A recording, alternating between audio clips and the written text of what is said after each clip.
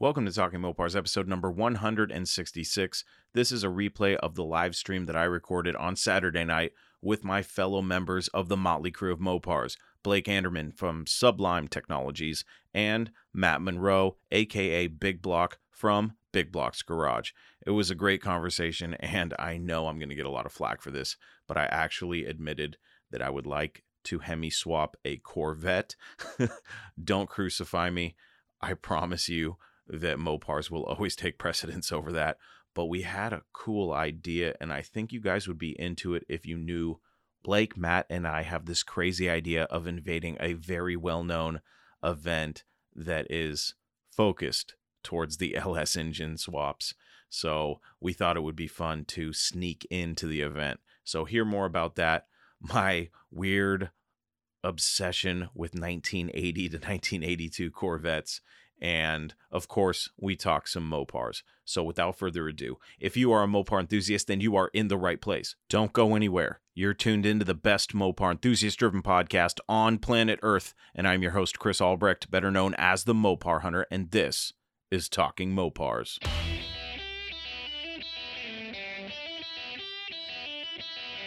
You're listening to Talking Mopars with the Mopar Hunter, your direct connection to all things Mopar.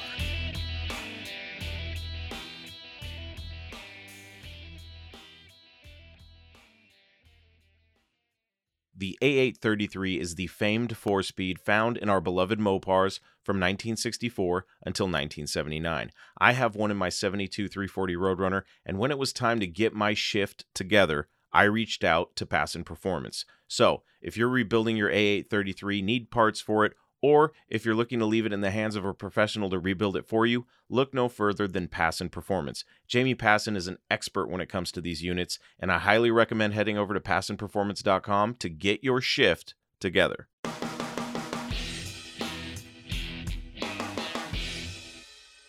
My bad. That's the third time in 2 weeks you have played me off. Oh, man. Oh, I love you, Matt. I love it, man. I am so thankful that my foresightedness brought this trio together. Yes. If we ever have a headquarters, I'm gonna have a picture of myself, and under it's gonna say the guy that made it happen. The president of fun. The president of fun and jokes. Yeah, it's funny. Without Matt, I don't know if we ever would have combined forces. He's a life, man. He's a lifeblood. Yeah. He saw his way in. Let me get these guys into a chat together. Let me just try to make sure these guys are friends. Never in the history of Mopars has anybody weaseled their way in. No, I'm just joking. Many have tried. Few have accomplished it. First of all, I don't weasel nothing. I'm a bull in a china closet. What's up, Frankie? What's up, folks in the chat joining us here on a Saturday night? Poor Aaron. He was like first at 10:30. Oh man. Muscle Cars of the Strip, gentlemen. It's coming up awfully quick. Oh, I'm so excited. It's gonna be my first time in Vegas. Mine too. Yeah. Yeah. First time going to be a lot of fun. Oh, so while we're on the subject, I'm sure people are wondering, my car's not done yet. And if it is running and driving, then we're going to go cruising in it. If it can only be presented at the show, I'm going to rent a Hellcat and we're going to still be able to cruise around. I just want to go real fast in the desert. With the amount of people we have, it might have to be a Hellcat Durango. But okay, I have a different request, Chris. Okay. You're obviously towing the car down with your truck, right? Yeah. Well, you have like the Starry Night headliner, right? Yeah. We got to do a Vegas taxi cab game show, like you. Yes, Mopar Confessionals. Right? What's it? Is it a cash cab? That's what it's called. Yeah. Cash cab. I was thinking taxi cab professionals, but I mean cash cab works too. I was thinking Bang Bus, but I think we're on the different. Look, I already told everybody on an earlier live. I'll show it, but I ain't proud of it. No, Vegas is going to be, man. First timers in Vegas. First it's all. I almost I almost feel bad that we're going to be spending so much time at a car event just because I'm like, man, the amount of debauchery that can happen in Vegas. And I'm not talking about dirty debauchery. I'm just talking about just having a crazy good time. There's so much stuff to do and see. And you probably won't remember it come Monday, but it's still a lot of fun. I've been warned by a buddy to make sure the first night to get some sleep. Because you'll get there and you think, oh, I'll just look around real fast and then go get some sleep. Then next thing you know, the sun's coming up. Mm-hmm. So the casinos are tricky too. They make it so you can't see daylight. Oh yeah.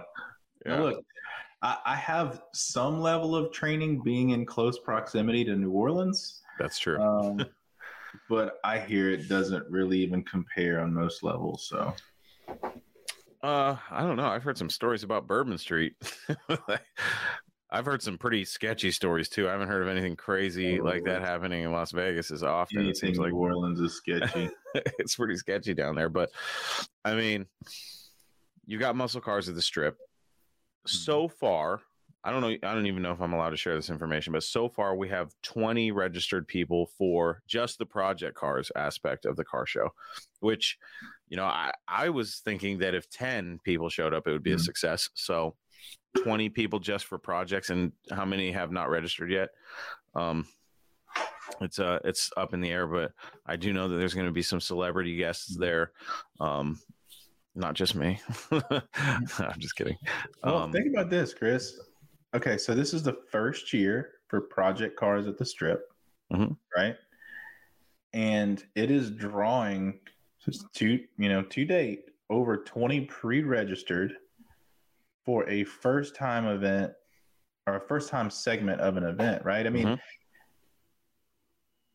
it's easier, I would think, to get people with finished cars to come out there and hang out and go to the show and do the events, but you're literally having to convince people, one, to finish their cars and try to bring it out, or two, drag a car out that may not be finished or, drivable yet, like just because they want to share that and be there. Like, your project cars at the Strip is asking more of the attendee, really. So the fact that it's a first year, you already have 20 people all in, and that it requires more effort than just a standard car show. Man, I think that's awesome. It is. And I am encouraging, because I don't expect my car to be finished. I am encouraging anybody to trailer your project car, push it off, and grab us, and we will help you push it into the slot. I think that would be fun. I don't think anybody's ever, I mean, I'm sure it's been done, but I don't think like duct tape drags or anything. I don't remember seeing a bunch of people just bringing their project cars just to show off their project cars. You know what I mean? I don't think it's been done. Mini truck shows all the time. Oh yeah. Mini trucks. I love mini truck shows. Those are my people. It's the completed ones are kind of weird at those shows. Like, I think that's where the term under construction came from, is mini trucks. Dude, it's weird seeing a finished one at a show for sure, because everybody's like, who dat? Mini trucks go through evolutions too. Like, you think you're done, and then you're like, oh, you know what? Let me chop the roof off this thing. I mean, I got to meet Georgia at the last one I went to. Well, yeah. Yeah. I'm a little jealous about that, Matt. Hey, man, you're more welcome in Arkansas anytime. It's in October. I don't know if she'll be there again, but I mean, I have so much vacation time now. It's like unbelievable. My first day on the job, I went right to the calendar and started filling it out. You have to. Look, I'm serious. You got to do that, right? It'll sneak up on you, man. Next thing you know, it's like the end of the year, and it's like, oh crap, I forgot to take my vacation. I mean, don't tell the wife, and not to be sacrilege in here, but I have a buddy working on his Fairlane, talking about trying to make it to Ford Fest in Bowling Green, and I'm like, do I have time to take off for that? I don't know, man. I just love these events. They're so much fun. They're a blast, especially when you get a good crew going with you. This one I'm especially excited about because it's going to have a lot of my buddies all in one place. It's going to be a muscle car festival / party, and a lot of fun while we work. You know what I mean? I mean, it's the gonna best be business work. trips. It's the best business trips. Yeah. It's work, but it's worth it. Now, if I wander off into the desert wearing a Speedo and flip flops, just let it be, guys. I want to see you dump the cage of snakes like Randy Quaid. Bro, I will do the best, Cousin Eddie. What the craziest thing this year for me about muscle cars at the Strip is the development that Dodge is having a Roadkill Nights event the day after on a Monday. In the middle of the day. They had no choice but to be a part of the event, really. So it was, I mean, I think they needed to do something because they have to get this last edition out there. They have so much time and R&D developed and put into that vehicle. They got to debut it someday, right? I mean, their sticker department put a lot of work into that, guys. Oh, I'm talking about the 7th that they're supposed to unveil this week. Right. I'm just saying, I think they're sweating it because they've had lackluster responses to their previous releases because they've all been sticker packages. Mm-hmm. I wonder if they were looking at the calendar like, where are we going to do this? And I wonder if they saw the event in Vegas and went, well, we can't have the weekend, but we can do the Monday and then leverage the audience that's already going to be there. I mean, it's a smart business move. And the fact that they decided to do Dodge Thrill Rides at the event and be a part of it really is a statement about muscle cars at the Strip. So I'm really excited about it. When I found out that they were going to be part of it in any way before their event, I was like, wow, that's pretty awesome. So we'll see what happens. Part of it is too because historically it was Mopars at the Strip, right? Mm-hmm. Yeah. And I know they're branching out because they want to include other makes and models and all that, that's all great and fine. I think that history puts this event in a unique position that, okay, normally when you have, and you guys, I want you to chime in on what you see, but normally when you have just like an open car show, right?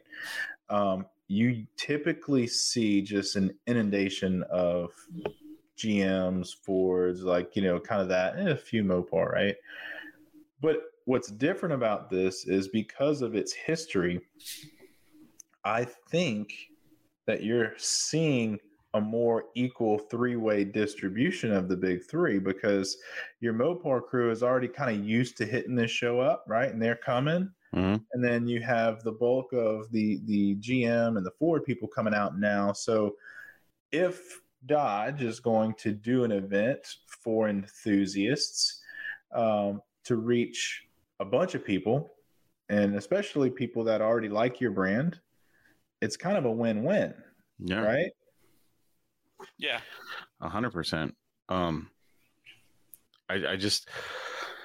like the fact that as muscle cars at the Strip, it's essentially 3 different events in one. You get, GMs, Fords, and of course, Mopars. So there's a little something for everybody. I like that. For sure. First and foremost, I'm a car enthusiast. I like it. I like it all. I got a fetish for Mopars. That's it. And I like knowing that, the different brands can get together and have a fun event, and I like the fact that it's segregated because you go to some of these car shows and everybody's intermingled. If I want to go just to see the Mopars, show me where the Mopars are at. Cool. So for those types of people, they can just skip right past, like if you're a Ford guy, you can skip right past the Mopars and the Chevys and go right to the Fords. So I just like how it's structured. I think it's going to be good. It's going to be great. Yeah, I think so too. Joe's Mopar mess is going to be there, and he hasn't even registered yet. So that's 21 that I know about. I'm not registering. I'm just going. So that's 22. It's. I'm just really excited just to be first and foremost together with all my friends in one place again, or most of my friends. That'll be a lot of fun. Holly, I have heard the new Banshee. And it is what it is. I was telling Matt earlier that at work we have the new Ford Lightning trucks, the electric ones, and I got to go for a spin. I was impressed. Like, I don't like it because there's no sound and it's not like that exhilarating, like, car thing, but they move. Electric vehicles move. And that was just a Ford F-150. You know what I mean? The thing, it was fast. I was impressed. So, See, I'm not so much in for electrification yet. I'm not there yet. It does nothing for me except for, like, I was telling Matt, I was like, I felt like a POS because I smiled when I was like, whoa, I was like, yeah. And then I was like, I kept telling myself in my head, this is a Ford, you're supposed to hate it. But it made, honestly, if I'm being honest, it made me want to drive one of these new Daytonas just to see how crazy they really are. I couldn't see myself buying one. But I'm curious if they make this badass, stage 9 direct connection Banshee. Right. How fast is it? Over 1,000 horsepower? Let me see what it's like. But I have to have the sound. I have to have that guttural feeling when I mashed the throttle. This thing was absolutely silent. I think their improved sound is better than the one when it first debuted. They had been tweaking with the noise. Yeah. The new one is better. The new one is better. It's for sure. But I just don't.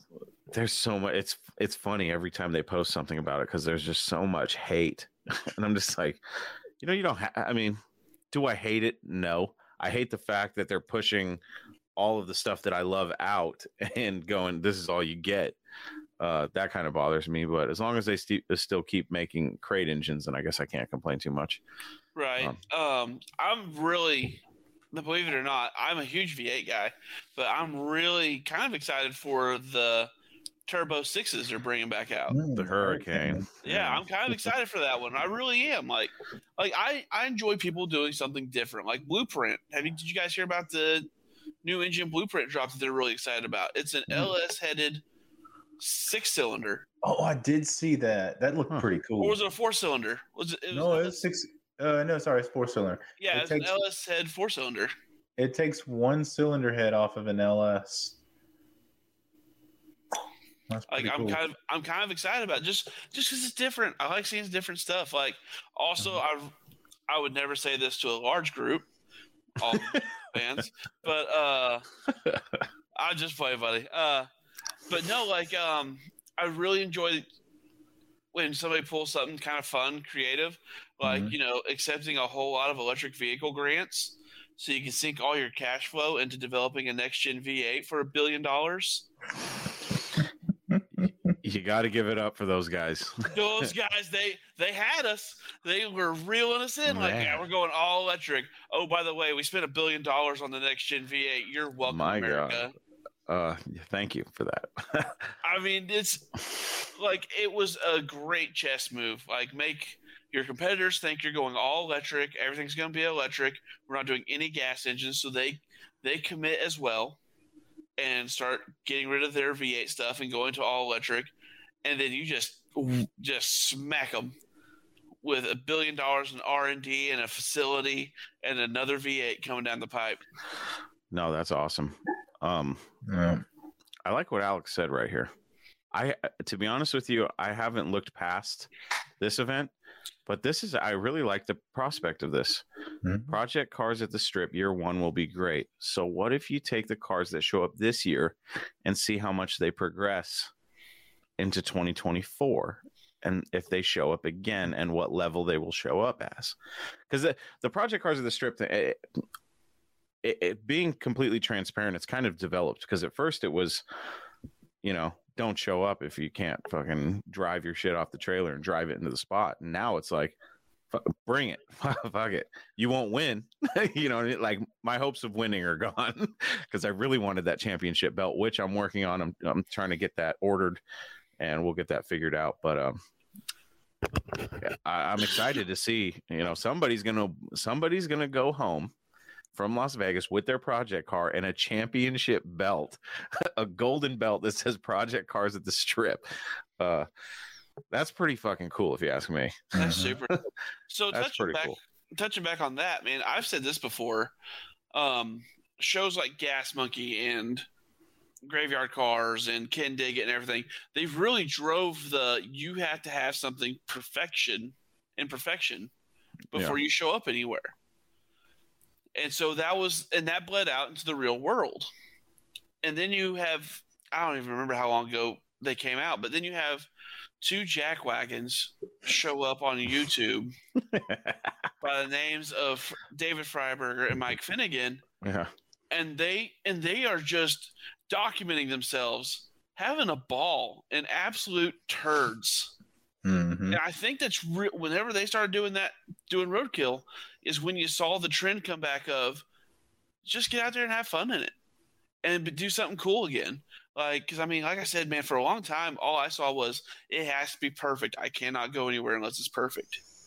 To now it's like, just show up. Let's have a blast. Yeah. I've been struggling with that mentality, especially with how I got my car. It's like, bro, you had no choice. Your car's at the point of it has to be perfect because shut up. I'm just saying, man. Like when you start with a project that's already that far into being the perfected phase, you don't really have a choice. You can't half-ass it the rest of the way. You gotta all in that. Well, a lot of people, Mike Coffee, were like, don't get it right, just get it running. And I was like, could you imagine me bringing a car with a decent paint job, looking somewhat decent, just being a complete turd? I was like, fuck, man. I would mercilessly mock you, and I'm one of your best friends. Like I was. That's honesty right there. It's honesty. It's my favorite car in one of my favorite years. I will mercilessly destroy you if you get it wrong. This is funny because they're absolutely right. It does cause stress. Yes. That's awesome. So much stress, in fact, that for those of you that know, Facebook actually paid me my money. So I'm happy about that. That's the amount of stress that I had over that. So I will be in Vegas. The car will be in Vegas. And I think it's important to, I'm going to tell some people something right now that I'm pissed off about. It happened to me today. Blake and Matt already know about it. So I had an opportunity to get the Mr. Norm truck back. Now, I was under the impression that I was going to get it back for free, which, I mean, you're really convincingly led to believe that.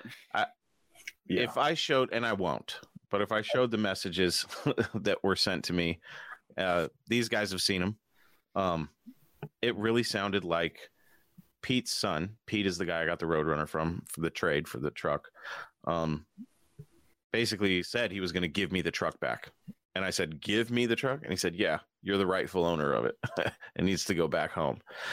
And so I'm sitting here like sitting on the secret, like, well, if the Roadrunner doesn't get done, I'm going to fucking load the Mr. Norm truck on the trailer and take that to Vegas and surprise people. Like, look what I got back. When it came down to brass tacks and getting the truck back, the kid asked me how much I was willing to pay for it. So I gave him an offer, and you guys know how I work. You know what I mean? It was not the $30,000 or $25,000 I was asking for it. I'll tell you that right now. It may be the most low ball I've ever gone on any deal, but it's what I have, you know what I mean? Without draining all my resources, because I still need to get to Vegas. So I made an offer. I won't share what that offer was, but you can imagine, knowing me, and it being the most bottom of the barrel offer I could possibly make. I shot in the dark, and he, short of laughing at my offer, basically said that he was going to try to get as much money as he could for the truck, which is understandable. I get it. I'm still pissed off about it because I really want my truck back, but it's not my truck anymore. I just look at it and I go, that's my truck. You know what I mean? But I, after talking with these two guys, two of my best friends, they talked me off the edge and off the ledge, and I feel pretty good about where I'm at right now. So I'm moving forward with the Roadrunner, and there will be another project somewhere down the line. I just don't know when. Could be tomorrow, could be next year. But the truck, I think, is a done. That chapter's closed, unfortunately. But yeah, so the big surprise was going to be that if I didn't get the Roadrunner done, at least I had something I could drive around in Vegas. But you know, it really hit me in the gut when he hit me with the price. Like, shit, man. I was willing to pay some money for it, but I guess that just proves how much I'm really willing to let it go. Because the price he wanted for it wasn't crazy. It wasn't any crazier than what I wanted for it. But when I went, no way, then I realized that the truck maybe isn't as important to me as I thought it was. Because it would be nothing for me to go get a loan. I could get a loan, pay it off. But I'm not willing to do that. So now I was telling these guys that now I have a vendetta that if I ever am at a stoplight in my next project and the Mr. Norm truck comes up, I'm going to have to stomp its guts out. So that's what's going to happen. Man, I really think stomp its guts out. I think it's going to end up in somebody's collection. That's a huge Yeah. Norm fan. I think it'll just end up in their collection. I hope it goes to somebody that loves it as much as I did and loves it as much as Pete did. His son doesn't love the truck. I can tell that already. So, and that's fair enough. It's not a truck for everybody. Some people just don't get it.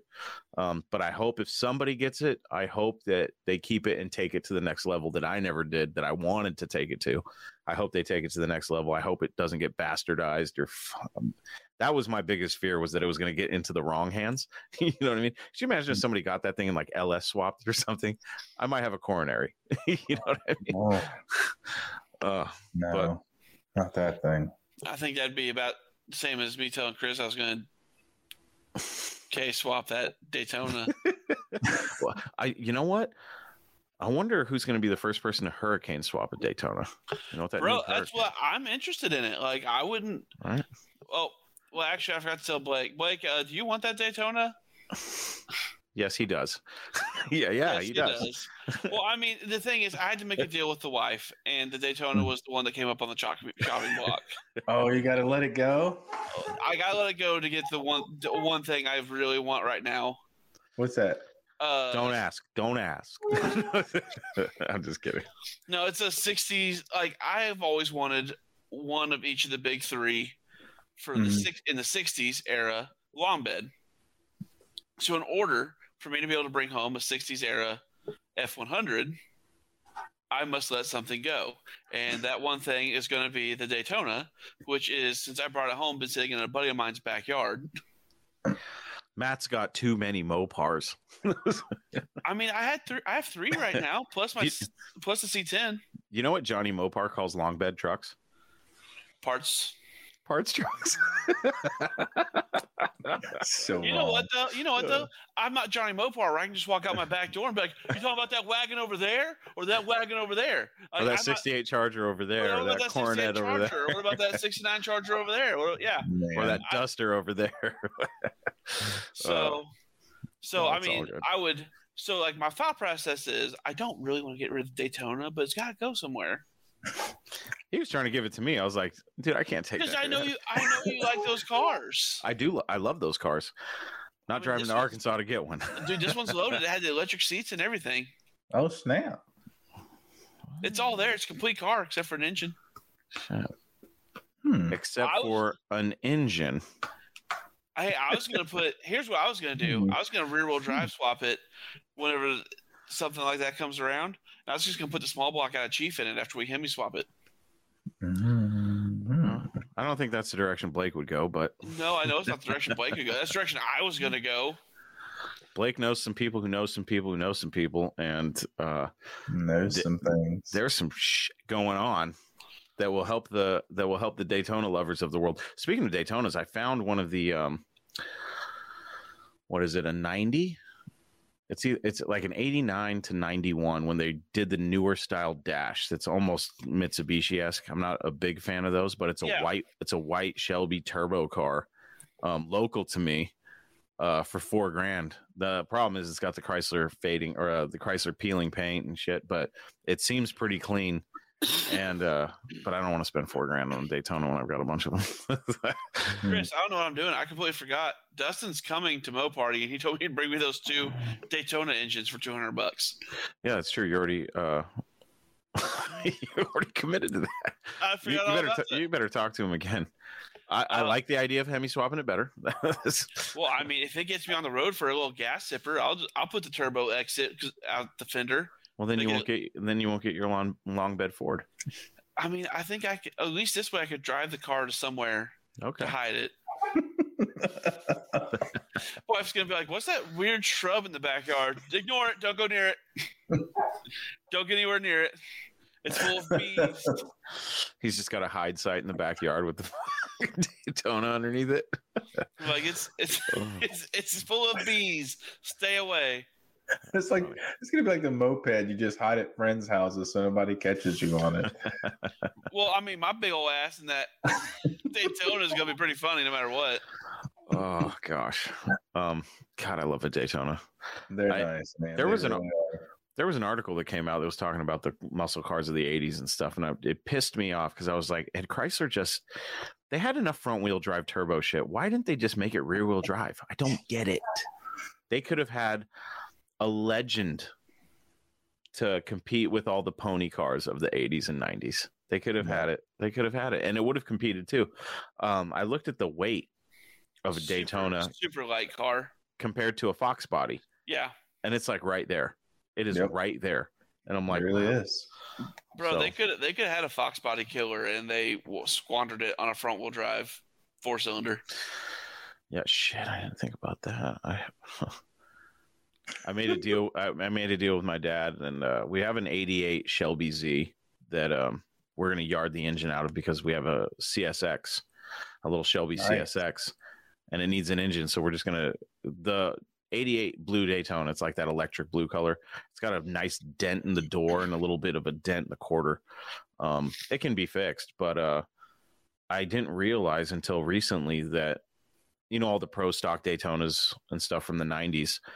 There's companies that still manufacture all the fiberglass for them. The Lexan window kits, the extended front end. The front end's a little bit extended. It looks badass. Yeah. Fiberglass hoods, fiberglass decks.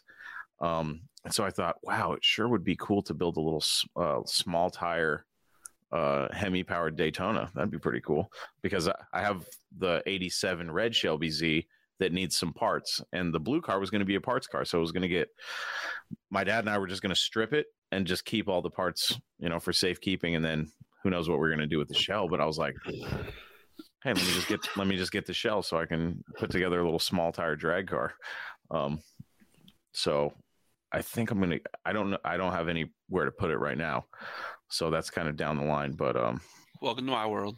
I know it might end up at Blake's store. Like, hey dude, can I, I'm going to have a monthly payment plan with Blake for storage for my shit.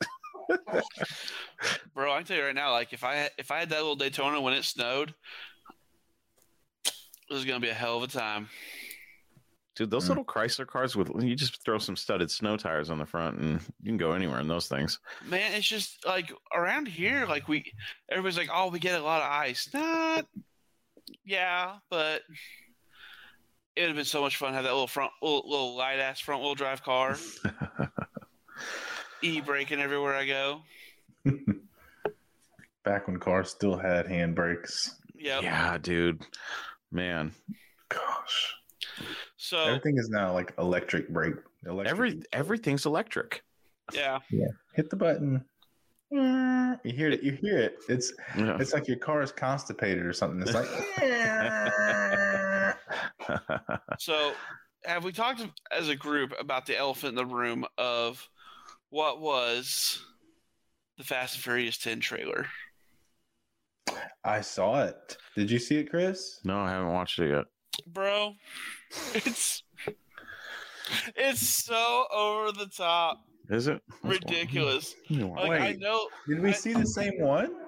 I'm talking about the one where Vin Diesel dropped a Charger out of an airplane, took out 2 SUVs, then got harpooned by 2 helicopters, jumped off an overpass, smashed them into each other, and then gets cornered on a dam, and he goes, your one mistake was you left me my car, and then proceeds to drive that bitch right off the dam and down the wall. I did see that. Hold on, you guys talk for a minute. I'm going to watch. I'm telling you, man, it's so over the top. They're getting, you know what it really is, right? Someone said this to me, and I'm like, nah, holy crap, you're right. Triple X. Remember Vin Diesel's Triple X movies back in the early 2000s? How outlandish and ridiculous they were and horrible they were. Yeah. That is what they are doing with these ridiculous stunts in the latest of the Furious franchise. Bro, I tell you right now, I thought I'd seen it all when Tarzan swung that one charger after the rope bridge collapsed in the last movie. I was like, they can't top this. Then they sent a Fiero to space. Yeah, or pulling a safe down an interstate. I mean, with two of them, with two chargers. I want that Hemi package. You know what always bothered me about that, Matt? All right, this is like, I'm the most horrible person to watch any type of movie with because of continuity. Like, I'll point stuff out because it irritates the crap out of me, right? Yeah. All right, so in the movie, they steal some SRT chargers. Yep. Right? Yeah. And like they acquire these SRT chargers, right? So when they do work on them, they're like, I want to say they're like 20, the ones they steal is like a 2014 or newer body style, newer ones. Yeah. Yet the ones that they wind up pulling the safe with that they modify or a generation of body style before. Yep. And it's like that's not even the same car. Like that's not the car you just said it was. Like it drives me nuts. Dude, it's like I said, I watch them because they're great popcorn movies. Oh yeah. But they're getting ridiculous, dude. Oh, bro. Like I was watching that trailer and like John Cena's choke slamming people through the floor of a house and Jason Momoa's out there. I mean, so the theory that I've heard is they're going to introduce Brie Larson as Brian's sister. Really? Yeah. I would honestly rather them do that than try to bring back CGI Brian. Oh yeah, for sure. I need to just let that go. Yeah. But I mean, like, of course, from what you see from the botched together trailer is it's all about family, right? Yeah. And it's all about family. I can't wait for the family memes to come back. I love the family memes that come out when these movies come out. I love it because you got. Oh yeah, it's gonna happen. But it's so supposedly like the synopsis you get is his son gets kidnapped and they have to, hunt the bad guys down to get him. Yeah. Yeah, I don't know, man. Like I'm gonna watch it and I'm gonna love it. Oh no, I'm gonna watch it for sure. But like that's not a question. But like, when I watched that trailer and they're like, he's like flying out of that airplane and body slamming military car. Look at Chris. Look at Chris. You know what he's seeing. You know he's seeing this shit right now. He's looking at it. One mistake was you left me my car. Let's talk comparison. The first Fast and the Furious, the OG, the original, and what we have today. I mean, the original was like believable-ish, right? Like just super a bunch believable. of super believable. But do we not love to watch and rip on all the things in the first one? Like that, the one-liners from the first one, like those are just, it's nostalgic at this point, right? It's like, Granny, is it Granny shifting and not double clutching? I need 2 bottles, the big ones.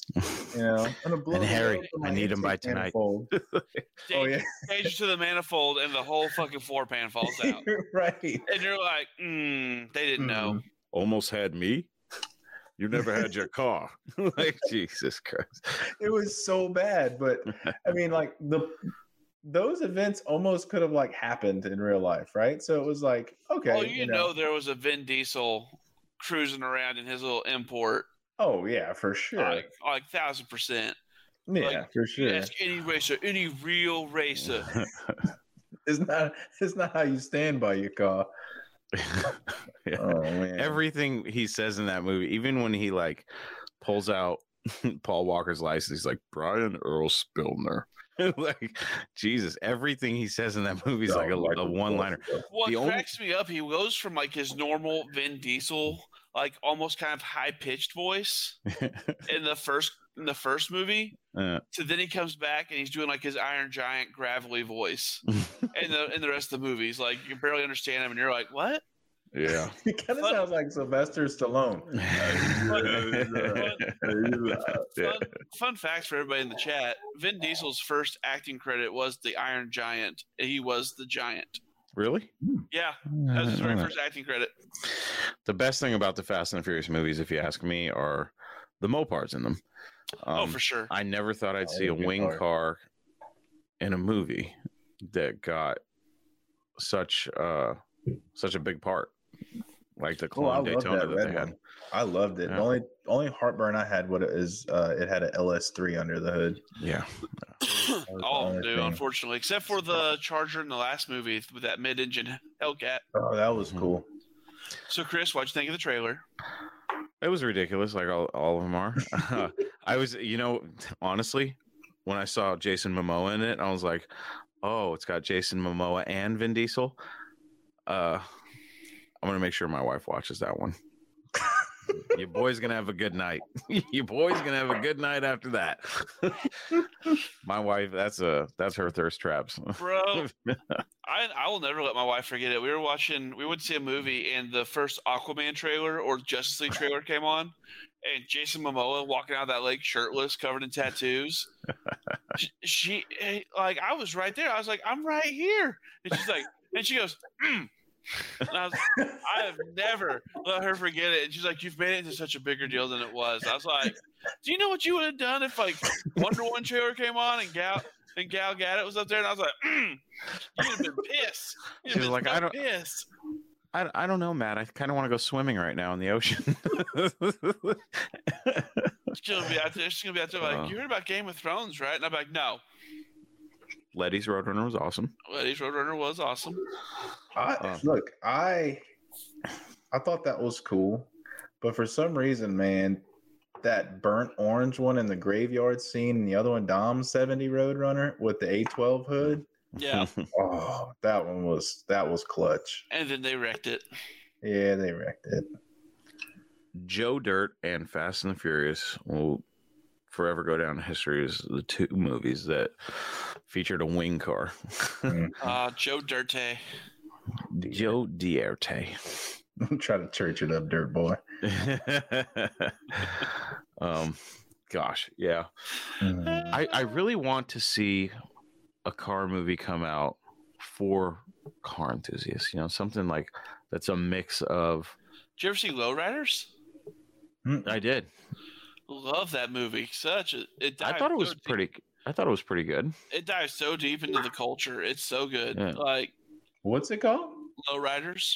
Dives into the lowrider community of Los Angeles. It's the 8 Mile of lowriders. Yeah, it really is the 8 Mile of lowriders, but it's so good. It was a really good movie. Yeah, it was a good movie. Huh. I want to see something that has a little bit of 2-lane blacktop mixed with I don't know. I always thought Cannonball Run was a good movie because it had all sorts of different cars and it had the, Dom DeLuise as Captain Chaos. I mean, I don't want to talk about him. Dazed and Confused was a great car guy movie. And it wasn't even a car movie. There was a Superbird in that movie. Oh wait, was it? No, it was a Duster. There's a Duster. There was a black. I think there's a scene. I think it was Dazed and Confused. I think I even did it as a High Performance Parts once. I kind of forgot. But they go to like a drive-in or something. And in the background is a black 70 Superbird, which is funny because I don't believe there was ever a black Superbird made. I will have to watch that movie. I have it on Prime. I'll have to watch it again and see. It's in the background for a split second. You see a Superbird, a black one. I've never seen that movie. You never seen Dazed and Confused? I'm not a huge movie guy. Don't feel bad. I didn't see it until like a year or two ago. My wife's like, you would love this movie. I mean, the opening credit is a GTO judge cruising through a high school parking lot in slow motion. It is Dazed and Confused. Oh, nice. Yep. The black Superbird, which they never made, with white guts. Beautiful car. Oh, man. But I mean, you got McConaughey running around in his Chevelle. All right. I mean, so we keep talking about it, but I mean, trust me, the acting would be horrible, and we're not going to do any actual acting, but I mean, heavily document a Route 66 road trip with Mopars. That would be fun.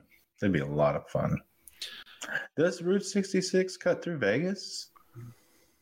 I don't know where it goes. I don't know the route. I know it ends. I've been to the end of it at the Santa Monica Pier. I got some buddies here that want to go to where it starts in Illinois and go all the way to the pier and take like 2 weeks doing the whole thing. And I'm like, I don't got that kind of time. So like I was thinking hit it where it starts, where it picks up in Joplin. And then, this is a 61 D150 put on top of a NASCAR that I thought was badass. I was going to share this at some point, but I thought it looked killer. They took the body of this truck and laid it on top of a NASCAR. Oh, wow. A Craftsman truck. How badass is that, dude? Sorry, I didn't mean to derail you. Oh, you're golden. You're golden, man. That's awesome. You brought a swept line to the picture here. Matt's cool. Yeah, I'm fine. Look, you put a duster or a Swepty in front of me, I'm good. I'm just saying, if Matt does not create a shirt that says Schwepty balls, he's not doing something right. Bro, I need to get on the merch game for sure. You do, man. Because I do throw a lot of liners out there that would make great shirts. Indeed. I was joking at work, and my buddy said, I said, your mom listens to my podcast as an insult. And he said, dude, that should be a shirt. And I was like, that would be a fun shirt. Your mom listens to my podcast. It'd be a great shirt. There's one night on our other show, Chris asked me a question. I was like, 1,000%. And he's like, yes. And I go, maybe. Yeah. And he's like, oh. But I mean, it's just, there's so much to do. And it's just, let's talk about something fun that'll piss off all my Mopar people. Wait on me. Uh-oh. What is a non-Mopar that you want to put a Hemi in? A non-Mopar I want to put a Hemi in. Yeah. Mm-hmm. And we're gonna have to do it. Oh shit. No, let's take it a step further. You have to do, I would say, do two, but from different brands, if that makes sense. Okay. Push it, instead of just picking one, pick two separate cars from separate brands. 71 Chevy Impala Kingswood. Interesting. Is for one of them. Interesting choice there. Oh, I'm a wagon guy. I do love me a good wagon. Oh, wagons are awesome. Oh yeah, they are. And then to really piss off a certain niche of people, a Lincoln, one of the Lincoln with the suicide doors. Oh, nice. Yeah. Slick. That's what I would do. Yeah, those are the two I would do. Really, I mean, I write down the chat. It's blowing up with oh yeah, sports cars and muscle cars. Nah, let's Hemi Cadillac, GTO, Fox body, 59 Corvette. So there's a couple guys with them in Fox bodies right now. I have seen Fox that. bodies. Yeah. They're so light. A VW bus, that would be fun. Oh, that would be dope as shit. That would be bad. Oh, talk about a six-figure bus. You know what I mean? Those flat-nosed buses like that, the engine, the doghouse is literally right between or behind the front seats. So that's the coolest display piece. You just pop the doghouse up, and it's right there. Actually, Blake, glass lid. You know what I mean? Get one made that You're not correct. You're not correct. In the old combis, the split window buses, it's in the back. So you would pop the back, and there would be. I'm thinking A100. That's what it is. You're thinking A100. I'm thinking A100. Sorry. Somebody definitely needs to. Blaine, he's got the Yeah, He's he's got the Hemi coming swap. tomorrow. Yeah. He's coming to drop by tomorrow. He Oh, is he? texted me pictures of his drive shaft he had made. How big is it? It's small, huh? That's what she said. No, seriously, his drive shaft, I want to say it's like 18 inches. That's hilarious. It's like this Wow. big. And he said he owns a graphic, like a sign shop, like that's his business. And I said, man, like you have to get like a hilarious sticker on that. So he said, there's like this brand of bagged pickles, like little pepper pickles or something, like little. It's something funny, and it's like a play on having a little pickle. And so he's gonna make that label and like wrap the drive shaft with it. So I thought it was pretty funny. That's pretty cool. All right, those were my two. You guys go. I want Blake, you Chris to go first. next. Oh, you want me to go next? I want you to go next. All right. Well, it's no secret that I definitely want to swap a Batmobile Corvette. So an 80 or 82, 82. They're such pieces of shit, but I love them. Ever since I was a kid, I thought it looked like the Batmobile. So I still want one, but I don't want the anemic 350 in it. And then the other one, I've talked about it before. I would love to have a Hellcat DeLorean. Dude. That would be badass. That'd be DeLorean. badass. DeLorean's one that would make people just lose their ever loving minds. I like the idea of taking. I love cult cars. I actually thought about doing a podcast just about the cars that have such huge cult followings. Oh yeah, I thought about that for a while, but I just don't have time. That's crazy. That'd be a good one. Yeah, that would be. Hell of a good That one. would that blow would be- people's minds. That'd be pretty awesome. Yeah. All right, Blake, your Would be turn. cool. Ooh, it would have to really tick the right people off. We were kind of talking about this a little bit earlier, but I think, man, I'm gonna go after the Cyclone, the GMC Cyclone. Like those people are nuts about those trucks. They're a cool truck. I would do that one for GM. I like it. I would say a Grand National, but that's already been done, It has. and that thing is a Hell beast. National, yeah. Yeah, Hellcat and the Grand National. That thing is a beast. So there's that. Then I'd go for the Jugular. A 1970 396 LS6 Chevelle. Ooh. Yeah. I told you it's got to be one of the sacred ones, and you went Isn't for it? it. Was it? Or is the L? Is That's the the that 454? that's the 454. It's the 454. Yeah. It's I'm been pretty sure. Oh, but no, like I would go for the 70 Chevelle. Yeah. The one that everybody covets the most. Yep, that would be it. Oh. That would be the one. I This saw is- one at a car show a couple weeks back, and they had this huge Mercury V8 in a 70 Chevelle. I don't know where that Really? came from. It was insane. Hmm. But I think if you put a Hemi in it, people would lose their minds. I like this idea. I Yeah, always- Pantera. I always like the Panteras. They're a Those are cool cool. design, man. Yeah, it's cool. I like it. It's a good Mhm. idea. That'd be a good one. That'd be a real good one. What else is just like hands off? You just don't touch it. Like that's like a hell to the no. Like a Shelby Cobra, maybe? Yeah. I think someone did that already. Did they? Really? I think I saw one at SEMA. Yeah, I'm pretty sure. Oh. Same with I always thought it would be funny until it was actually done to Hellcat swap a Viper. Somebody did that, which I was like, oh, that's pretty fucking cool. I knew it would be cool. Someone already Hellcat swapped a Prowler, which is brilliant. I love that because I do Yeah. like the Prowlers. I just wish It's they had pretty something cool under the hood. Gosh, a boogie van. I really want to see a Hellcat boogie van. I know there was one out there. I don't think it's done yet. But a Hellcat boogie van that would be awesome. Oh, I got one. This one would piss some people off. 69 fastback Bullet Mustang.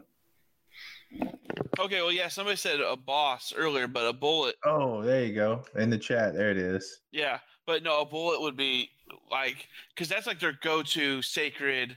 Steve McQueen killed a Charger with this car. You know what I mean? Like, Yeah. An Eleanor, that would be a good one to Hellcat swap. Yeah. A Lamborghini Huracan, I would love to Hellcat swap one Oh, of those. you got to go after the exotic. Well, Ferrari will come take their stuff back from you. No shit. they reserve that right before you purchase it. Yeah. Mm-hmm. Yeah. So what was that? Dead Mouse. Remember that, Matt? It was like this rapper guy. Oh, Dead Mouse is the DJ. DJ, yeah. Oh, Dead DJ. Mouse. Okay. What did he do? Who did he piss off? Ferrari. So he had a Ferrari, and the dude wrapped it like in this obnoxious blue color with like his logos on it. He wrapped it, and Ferrari's like, "Oh hell no!" Like basically, Ferrari's standpoint is the car is an icon. It's a licensed trademark, right? And so he changed the badges. Like he had some custom, like little Dead Mouse badges made for it, where the stallion went. And like Ferrari came after him, dude. Wow. Yeah. His own car, they came after him. They came after him harder than Ford went after John Cena over that Ford GT. What? Did you not hear about that? No. See, I forget you don't keep up with this stuff outside Mopar. John Cena signed a contract purchasing a Ford GT, one of the newer ones, and he didn't fit in it after purchasing it. So he sold it. After signing a contract, he wouldn't sell it. And Ford came after him hard. Really? Real hard. It was quite the thing. It was quite the scandal. That's funny that he didn't fit in the GT40, yet there was a Texas Metal episode on Velocity. Jeez. I was just thumbing through it and I saw it on Velocity a couple months back. And he had bought like an MG midget and sent it to Texas Metal in Houston to customize it for him. Bro, he likes odd things, but have you ever been around a Ford GT? I'm sure you guys have. Yeah. See, for you normal size folks, it doesn't look that daunting getting in one. For us larger folks, that is a metal coffin, and I would not be caught dead even trying to get into one. Oh, I have a story for you. So I live in the land of Microsoft. Like I don't live there, but I live in the state that's, you know what I'm saying? And for a while I was doing construction, and there's a town that Bill Gates lives in called Medina, and it's right on Lake Washington. And we had a construction job out there, right? And there was this little coffee shop in like on the way to the house, and I was driving there in the Ford POS work van, and there was a Ford GT, right parked on the curb. Door opens up, and a guy your size, Matt, is getting out of this thing, and it was struggle city. Yeah, for that poor guy. I was like, damn, dude. Like, I guarantee you he hates driving it. I was thinking to myself, man, I hope you get what you're looking for in that thing. Cause I'm like, there's no way I sat in a Viper. I'm a big guy, but I'm not a big guy. I sat in a Viper and I felt claustrophobic. Yeah. You know what I mean? He looked like he was in pain trying to get out of that thing, cause he got out, but then you kind of have to lift yourself up and out cause they're so low to the ground. And I was just like, Jesus, man. To me, that struggle wouldn't be worth it. Cause like I had to be comfortable driving a car, and he just looked miserable in that thing. So we've talked many times about the car culture in my neck of the woods. Sure. And how there's a lot of high dollar cars in this area. Well, one of my good buddies, I'm not going to name names, has a detail shop. We would play the game of Will I Fit?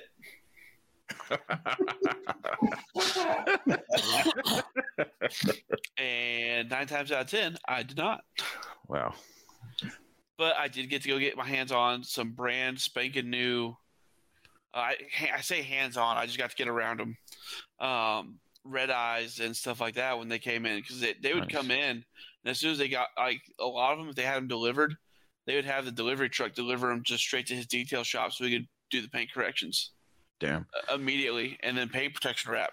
So I was getting to see these things with like 5-10 miles on them. Jeez. And it was glorious. Just absolutely glorious. Here's a good question. What's your guys' favorite non-Mopar muscle car if you had to pick one? Non-Mopar muscle car.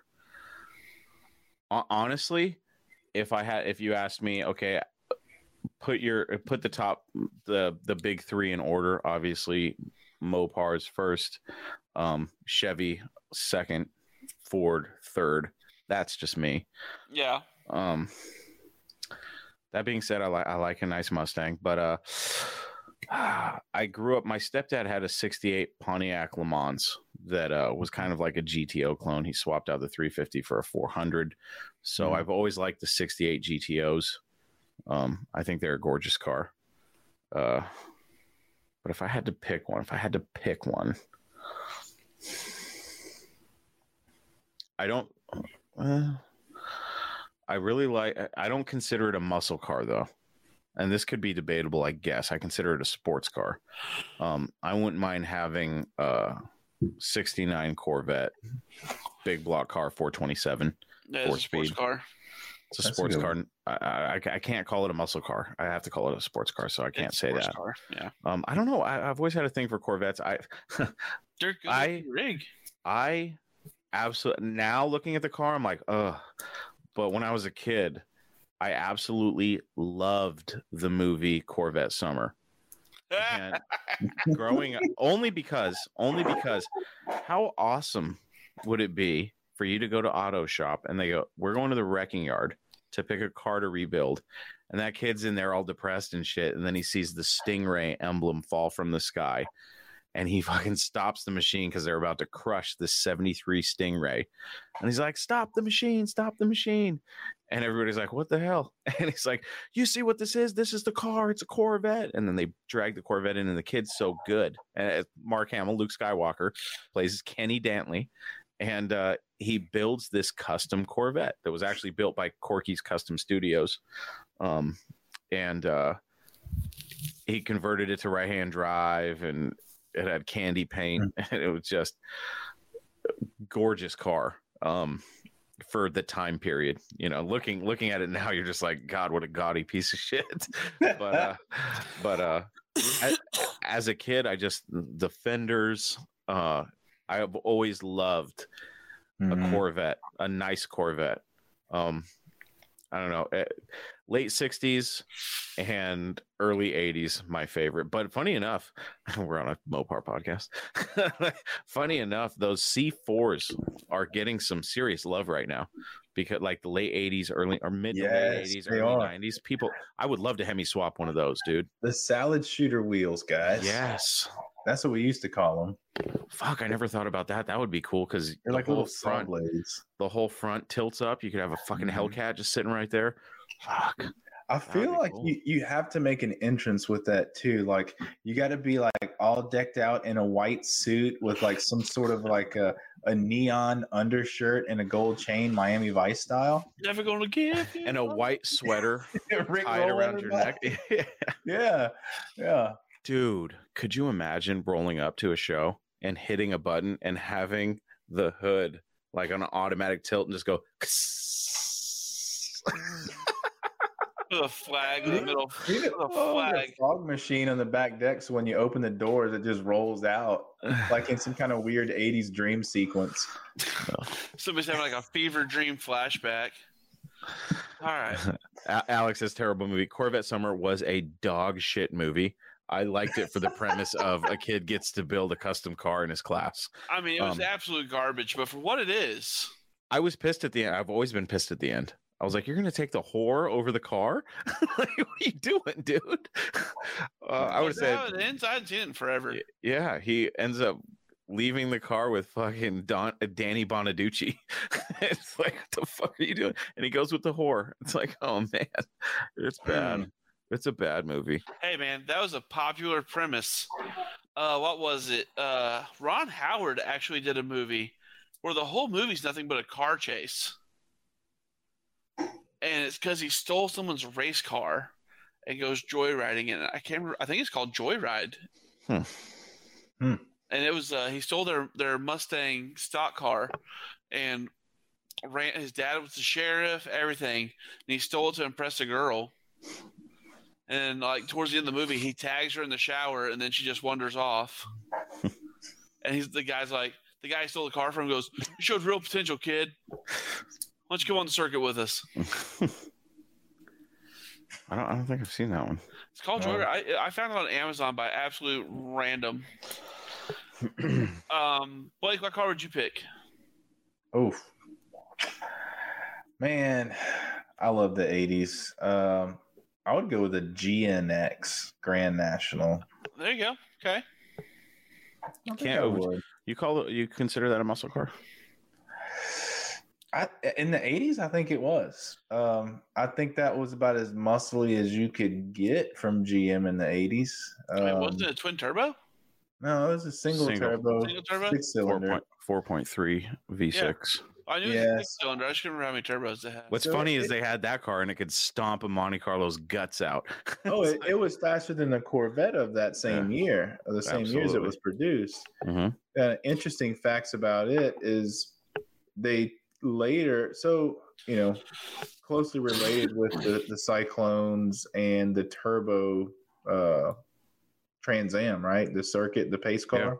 Yeah. Mm-hmm. So in the Trans Am, they couldn't fit the same cylinder heads between the fenders of the dadgum Trans Am.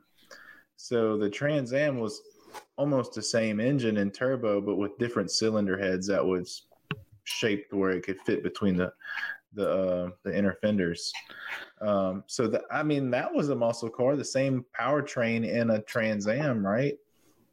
Turbo Trans Am. So yeah, I don't know, man. But the Grand National was the fastest in its time. And that's why GM is second for me. I think they did a great job in the late 80s and early 90s with their turbos. They had the V6 turbo, the Cyclones, Typhoons, the Grand Nationals, the Firebird. What a fun time. Everybody's turbocharging shit. Right. Yes, I love it. I am a huge fan of the 80s. Yeah. It's like, look, I love the 70s. I think I didn't really know how much I liked it until the good old Clint Eastwood movie, that Gran Torino. That thing was pretty slick looking, dude. It's a pretty cool little car, I don't like a Gran Torino painted up like Starsky and Hutch, though. I think that's horrendous. Oh, you don't like Starsky and Hutch Gran Torino? No, man. I'm not a red guy. Oh, well, you gotta be a red guy to like that one for sure. I'm not a red guy. I don't have that much swagger. I can't pull off the red. I feel like to be a red vehicle owner, you got to have swagger. To be a red Corvette owner, you have to be on a different level. I could never own a red Corvette. You gotta have your fanny pack on point. Yeah. And your windbreaker jacket that's embroidered with the Corvette logo. And you get in, you put your driving gloves on, and before you actually go, you put your hands on the steering wheel and you just go just to hear that leather on the steering wheel. And then you go, it's time to ride. And then you always... Or no, you have the little flipper sunglasses where you're just like, dink, and they go, blink. You always got to have your New Balances. Pure white. Okay, so... Yes. I don't know. You guys remember me telling you years ago I worked at a LS Speed Shop, right? Yes. Yeah. So that's kind of like I worked there. And, man, talk about some of the most stereotypical Corvette owners in the world. Here's a fun story. So I'm at work one day, right? So I worked the front desk, technical support during office hours. And then, probably around 2:30ish, we used to shut the office down and I'd go turn wrenches in the back with the guys. So they just needed someone on the phone that could spec out like cam packages, stuff like that, right?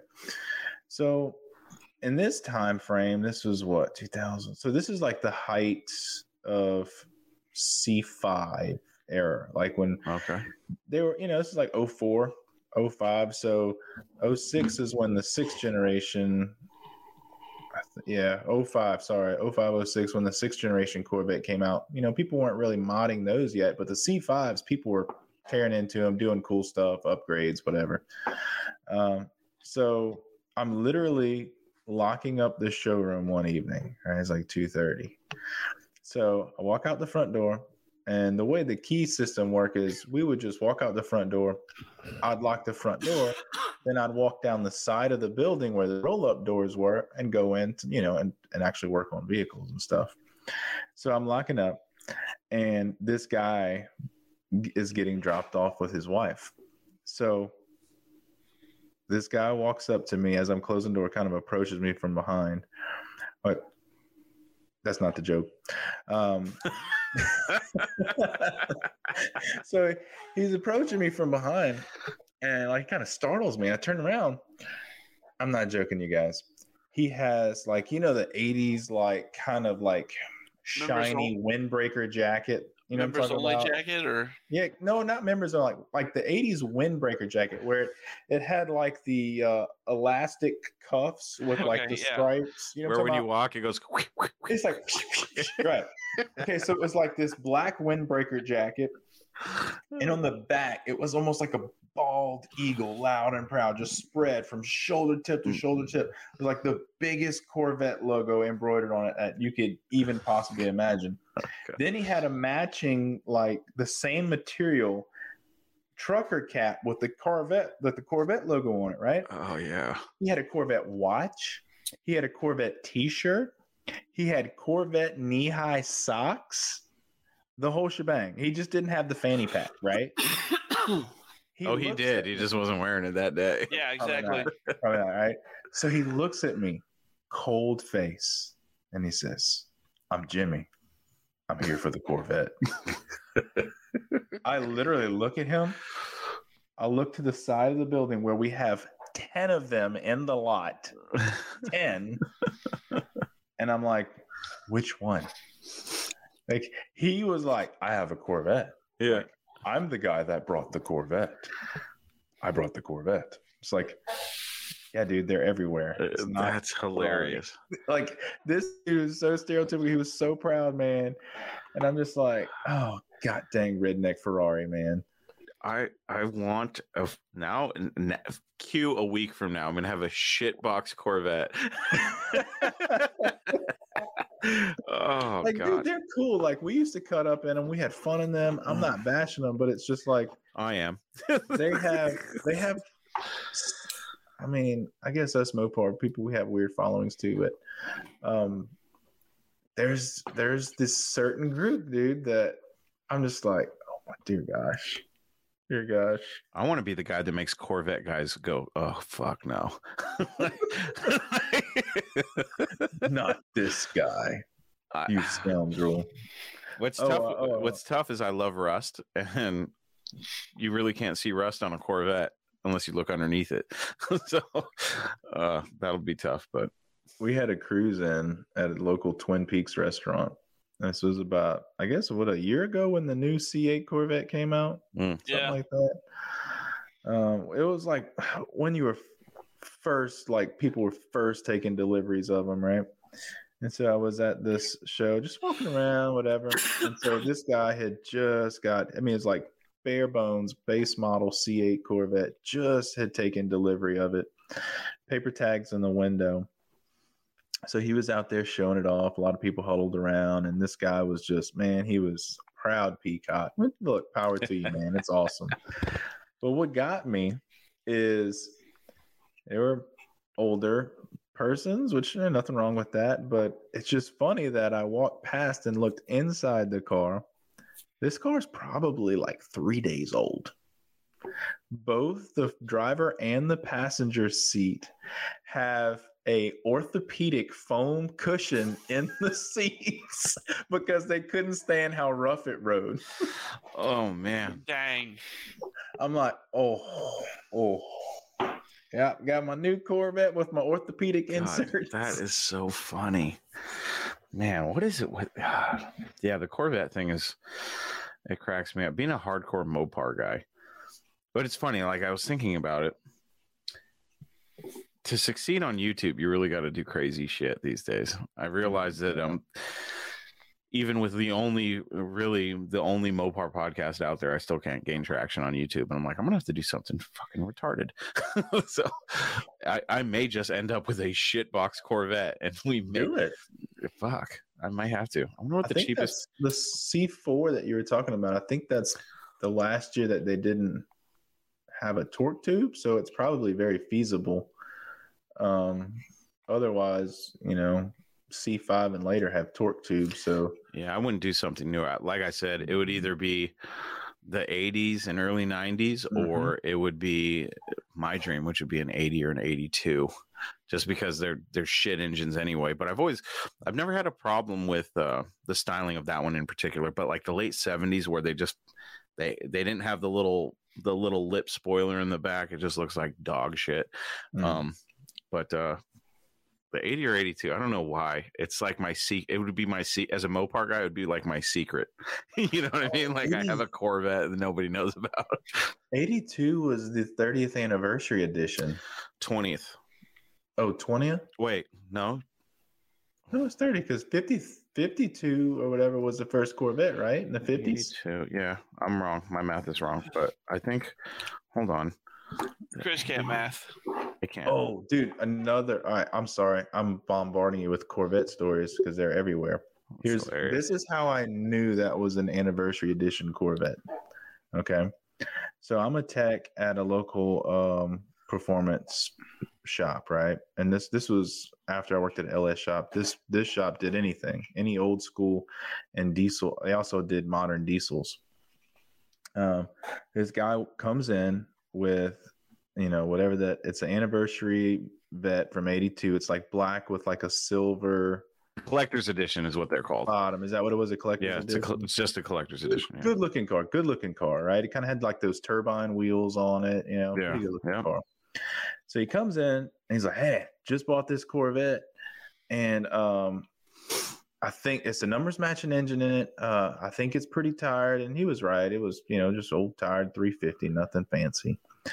And he's like, all right, so my buddy sold me this 350 and a turbo 350 trans. I want you to swap the powertrain out in it because this is fresh. And then I'll take the numbers matching engine, stash it on the side, and, whatever. I'll rebuild it one day or something.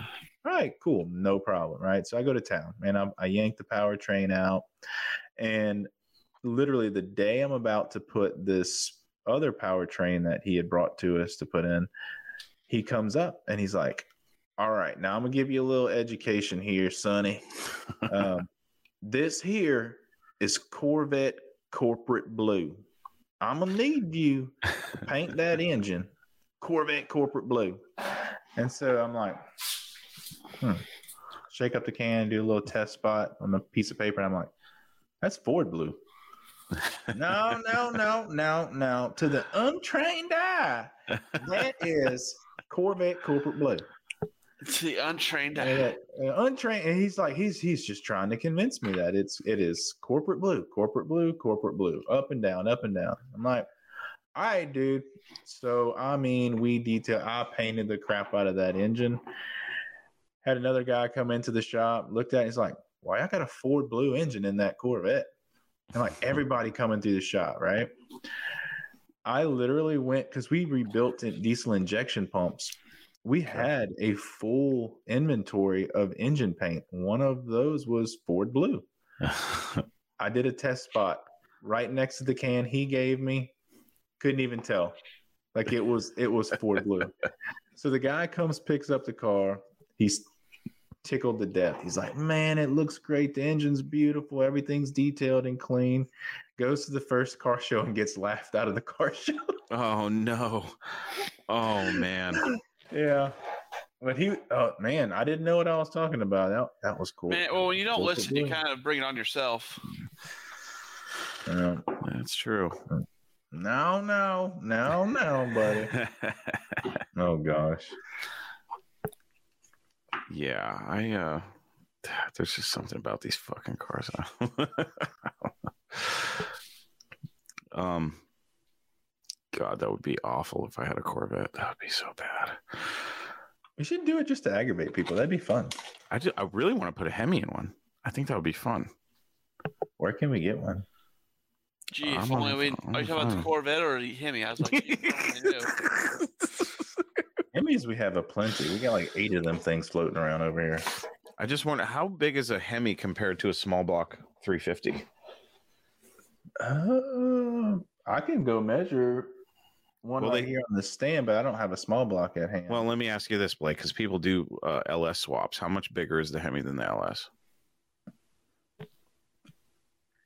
Not that big. I mean, the heads are wide. Yeah. But I mean, if I had a longer cord and my lights on, I'd be like, well, let's eyeball it. Yeah. I mean, hold on, let me get a light on. I don't know if there's enough It's room. the big cylinder heads, really. I mean, it's not that massive of an engine. Like when you take the cylinder heads off and put it next to like an LS or a small block 350, it's almost the same, man. It's not that big.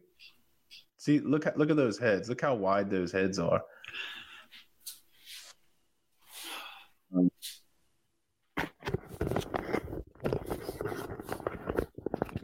It's good stuff. I'd get it closer, but I swapped to my shorter cord, and I don't know where my long cord went. You're good. I don't know. Oh, it would for sure fit in there, though, Chris. It would fit in the body. For sure it would. I'm gonna have to find one of these things. I'm sure I could get one for dirt cheap because they're such piles. I mean, I think it'd fit. If you don't do it Miami Vice style, you're not doing it right. I mean, like full out Don Johnson. I think this is a good looking car. I know that a lot of people don't, but let me see here. Where is it? There it is. Oh, the Superbird, of course. Huh? It's not a bad looking car. No, it's not bad. I think you're right, though. So these later C3s with the urethane bumpers, there was a point in time where they went really south.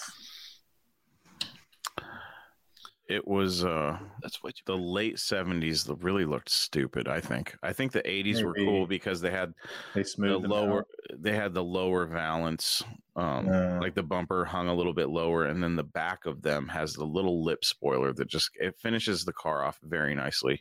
Gotcha. I don't know. I've seen some that I just don't like. They look great in dark colors, lighter colors. They don't do anything for me, but in a black or a dark blue, or I just think they're nice looking cars. But the biggest drawback in them, aside from not being a Mopar, is that they have that Crossfire pile of shit engine. But I don't know. I think one of those, pop the hood with a Hemi in it, I think that would piss a lot of people off. Oh, for sure. Oh, that would be cool. I just realized that light on, you can really see all my shit back there. Give it 10 years and you'll all talk about Hellcat owners the same way. I already do, Fro. Those rats. This guy's got a point. Give it 10 years and you'll talk about Hellcat owners the same way as Corvette owners. I already do. Like, oh man, Mopar guys make it really hard to like Mopar guys. We do. Tall John, what's up, buddy? Yeah, the problem being a car guy, but having, like, for me, I'm like so invested in Mopars now that I would feel dirty having something else, but I kind of like the idea of feeling dirty. Oh, I'm a hooker. I'll own anything as long as it's cool. All right, y'all got me. Now I'm gonna look on Marketplace, see if I can find something. You done did it now. Well, I mean, is it cool if I talk about what I would own? Yeah. Oh, sorry, man. Absolutely, Matt. It's about time. No, it's okay, guys. It's your show. Sorry, man. Yeah. Do you think? Actually, I don't know what I'd own. I just wanted to be dramatic for like 5 seconds. You don't know what muscle car you'd own? Man, because I own it. I own my dream muscle car. You know what I mean? So, and a lot of people wouldn't even consider it a muscle car because it was supposed to be the compact gas sipper. You know, Sure. Like if I really had to pick something, it would probably be It'd probably be a Bullet. I'm gonna be honest. It'd probably be a Bullet or an Eleanor. Fastback Mustang. Huh? They're nice. I But mean, now you can actually call it an Eleanor. Yeah, now that they lost that copyright lawsuit, It's funny because I'm a brand whore, but I'm not. You know, bro. But I mean, the thing is, like, did you hear about what they're doing with the Eleanor? The people that the family of the guy that designed the first Eleanor, no. they copyrighted the name Eleanor. So if anyone named their car Eleanor, they would just show up and take their car. Yeah. The YouTuber. Do you know? I don't know it really well, but there was this YouTuber that was building one, and they just straight up came take it. And is that correct, Matt? Yeah, they just straight up took it. They're like, "Sorry, it's copyrighted. You're breaking copyright law," and took it. Wow. And like they had a multi-million-dollar collection of cars because they were just seizing completed cars in progress. Like they were just seizing them. And a lot of people finally rallied up and were like, no, they're stealing these cars. Like you can't trademark a name. So they finally, like, especially shit. What? What? I just found a God. What did you find? Our podcast. I found a 90 Corvette Greenwood edition with 46,000 miles to one owner in California. The 6-speed manual for $5,000. That would be. What the hell is a Greenwood edition? It's like it's got a like a body kit basically. It's like a factory. It's actually not a bad. I mean, for a fucking boxy ass Corvette, it's not that bad. It is. I hate using this term, but it definitely looks like a garage find. This thing's covered in dust. Let me see. Let me pull it up. I can't believe I'm talking about Corvettes on my fucking show. What the fuck?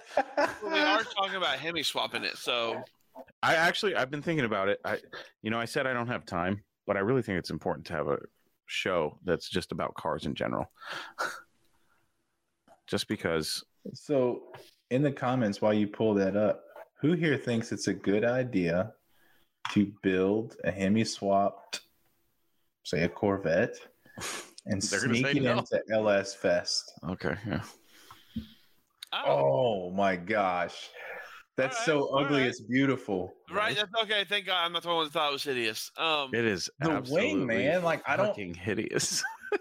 I don't know whether like to go take it on a shopping trip or what. Like it's bro. This honestly looks like the car like the high school bully in any early '90s movie would have drove. 100%. Yes. I can't believe this shit box only has 46,000 miles. Wow. Talk about not having pride in your Corvette. Good Lord. Boy, howdy. Needs to be trailered. Wow. I can't believe it is only. Yeah, that's. Look at those wheels. Oh, man. That is so. It's so bad. It's awesome. This cleaned up would be pretty cool at Radwood. I love the Radwood shit. I think it's cool. Yeah, I can't do it. I can't. What, circling back, what cracks me up is Fro saying that we talk about Hellcat owners, say we were talking about Corvette owners. Fro himself has a personal vendetta against Corvette owners. Really? He hates them with a passion. The comments, Chris, they think we should try to sneak in the LS Fest. What if could you imagine if all three of us had GM cars that were fucking Hemi swapped and we just rolled in like a squad? Look, I'm already having to give up a Mopar car just so I can get my Ford truck. I don't have anything else to give up for a GM car. No, I think I'm set on a Batmobile Corvette if I ever got one. It would have to be the Batmobile because that's my childhood. Aside from Mopars, the Batmobile Corvette. Why are these things so expensive now? Like you used to be able to get like a fully restored Corvette like that for $8,000. Inflation, my guy. Oh my gosh. Well, the problem is when they get popular. When people find out, that they make cheap fucking cars that we can have fun with, then people start buying them up. Damn, that's a pile of shit. Like think about OBS Chevy trucks right now. You used Yeah. to be able to get those for nothing. You used to get them for $1,000 all day. Now you're looking at 20, 30. Jeez. Yeah, that's insane. Damn, there's a lot. Of course, there's a lot of these shitbox Corvettes in California for dirt cheap. Really? Yeah. Does not surprise me. Oh, no. I got this. This one you got to look at. Let me see if I can Share it in our chat. I don't know if you can. Can a guest share it? present. Oh, yeah, do it then. I was going to say, Blake should be able to present.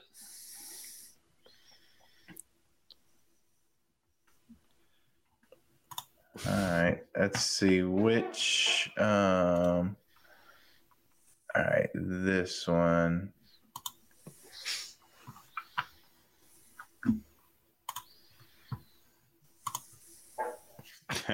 That'd be funny.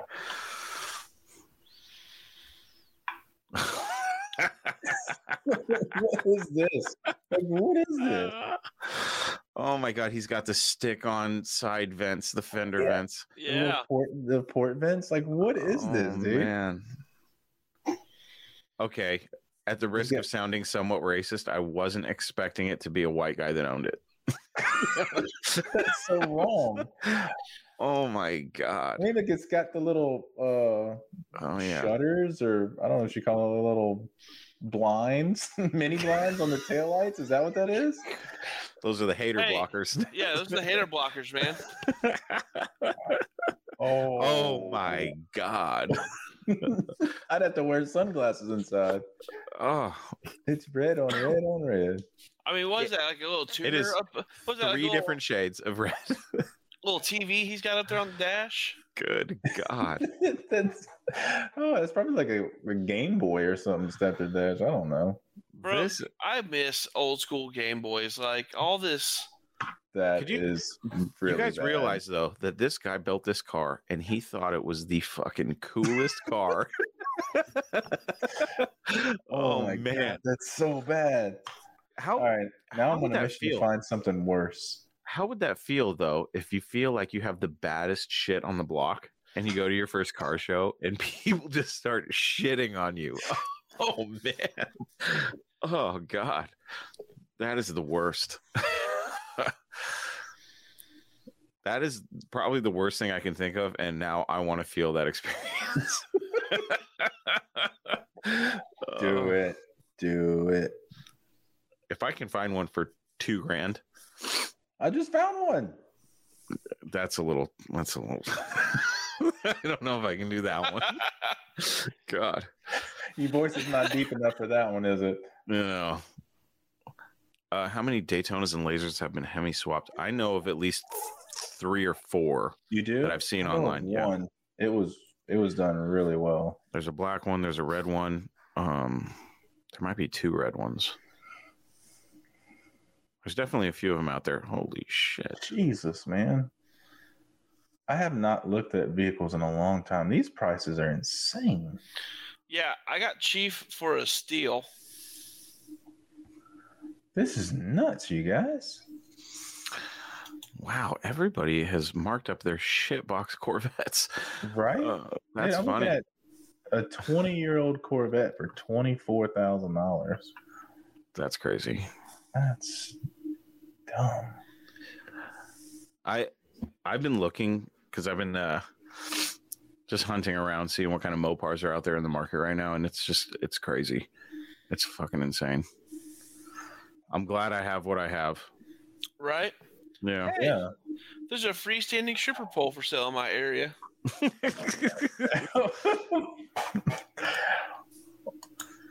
Oh, wait. Good for them. $500. Of course, it's in Missouri. Fucking meth smokers. This might be LS. Yes. This might be sneaking the LSS material here.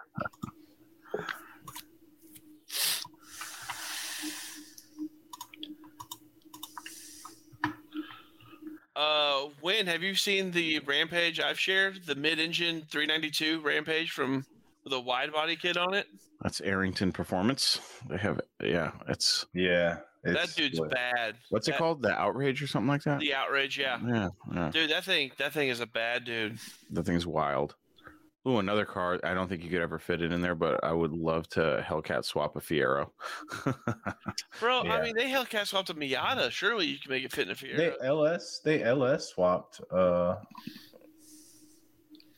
Hellcat guys with the splitter guards. Oh, pull up, Fro.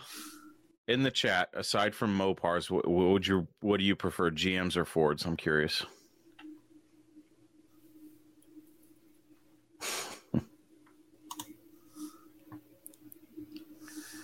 Every brand has a group. Cliche: Corvette owners, Hellcat guys with splitter guards, Mustang owners can't leave car shows that entering someone with Universal.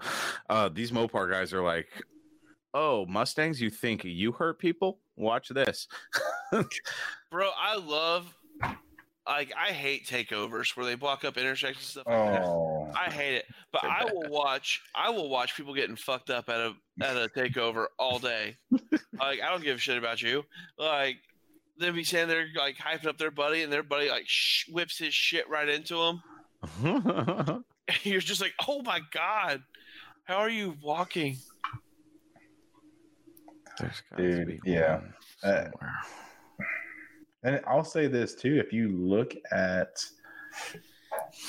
the auto auctions, the salvage yards, the rate of performance cars getting smashed is unreal because of these takeovers. Like, I mean, we look at inventory prices for like the Hellcats, the 5.0 Mustangs, even like the Scats, the 6.4 Hemis, anything LT, LS based stuff like that.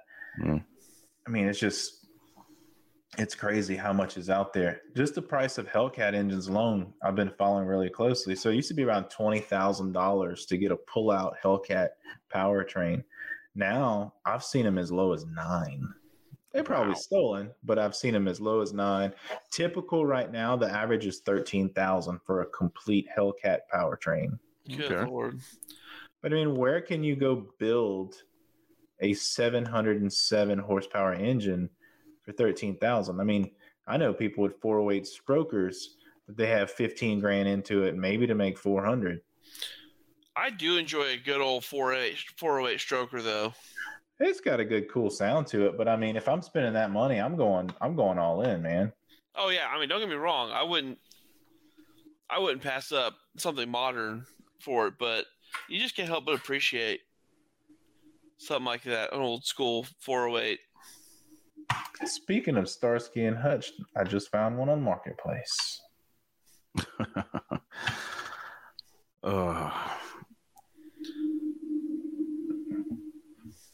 This is crazy.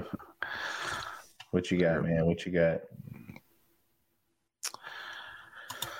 I'm looking, and California seems to be the Corvette fucking treasure trove. My God, a lot of overpriced shit. Lots without engines, interiors gone. I guess my Corvette dreams are over before they started. Good. I wonder if Johnny's enough of a friend if I said, hey, dude, I found a Corvette. I need to have it stored at your place until I can get down there. I wonder if he would do that. I mean, he'd be like, nope, no thanks. Of course. GM doesn't cross this property line. Found a 73 CUDA for $12,000. Really? Actually, for what it looks, pretty solid. Looks like it used to be an A01 light package car.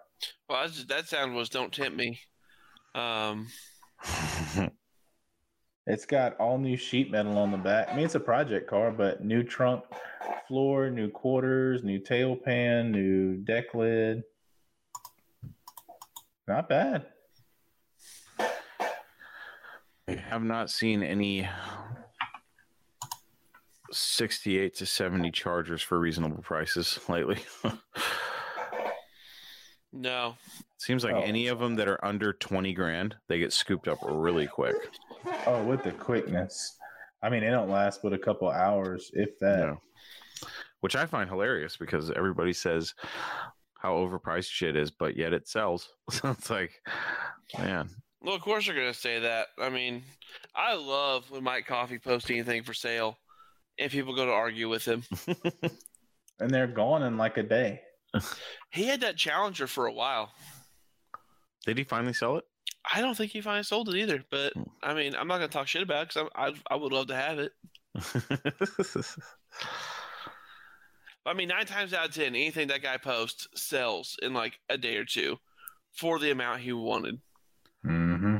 I do love me a nice e-body. Now that I have this Roadrunner, though, like my want for an e-body, I think it hasn't subsided. Like I still wouldn't mind having one, but it's less now. Just because I'm like, Well, all they're right, so I got something close. close. Yeah, I got something close. It's not as gorgeous as an e-body because I think those cars are amazing. You But are dangerously close to being blasphemous in my house. I do wish my car had the air grabber, though. That's one thing I wish I had. I wish your car was at my house, so it'd be appreciated for what it is.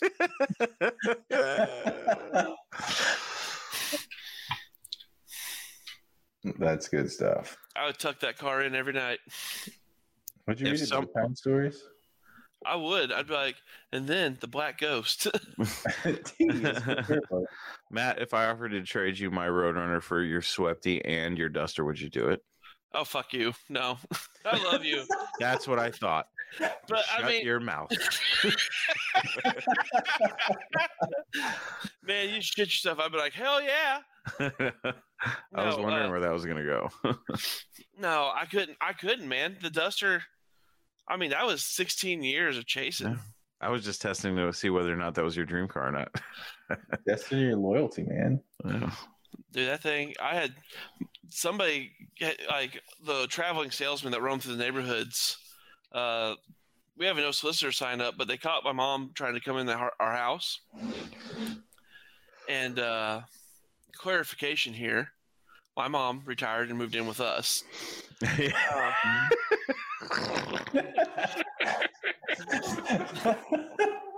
So anyway, Mom, more meatloaf. more meatloaf.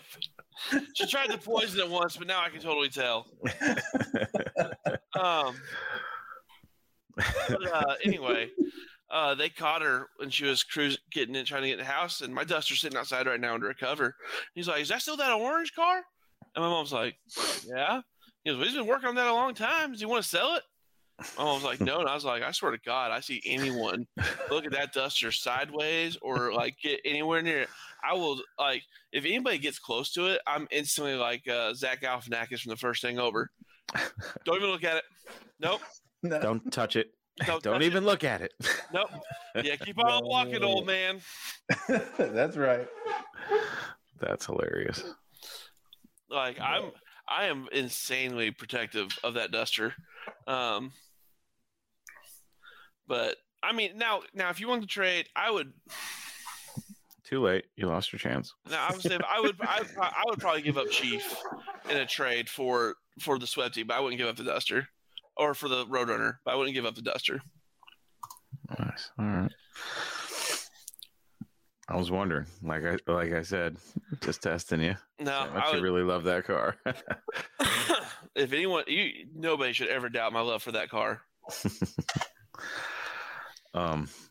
You're a better man than myself, because I can tell you right now, if you have a dream vehicle and you give it up, you will always go, damn it, I shouldn't have fucking got rid of it. The So problem for- was the deal for me was it was so sweet to have the Roadrunner, because it was a muscle car, you know what I mean? Well, I hate to say this on the day of you're still feeling the emotional blow, You motherfucker. but what did I say What?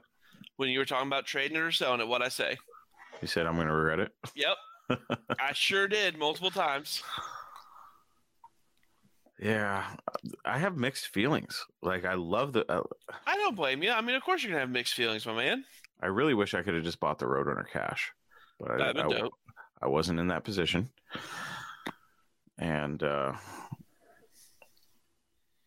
don't know. In the back of my mind, I'm still like, every time I think, God, I shouldn't have gotten rid of that. I'm like, I can build another tin grill, just as cool. Maybe not just as cool.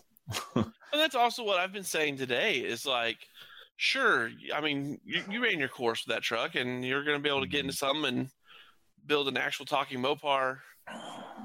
Corvette? Yeah, sure. Man, we all know you're going to end up in a tin grill. Oh, it'll happen.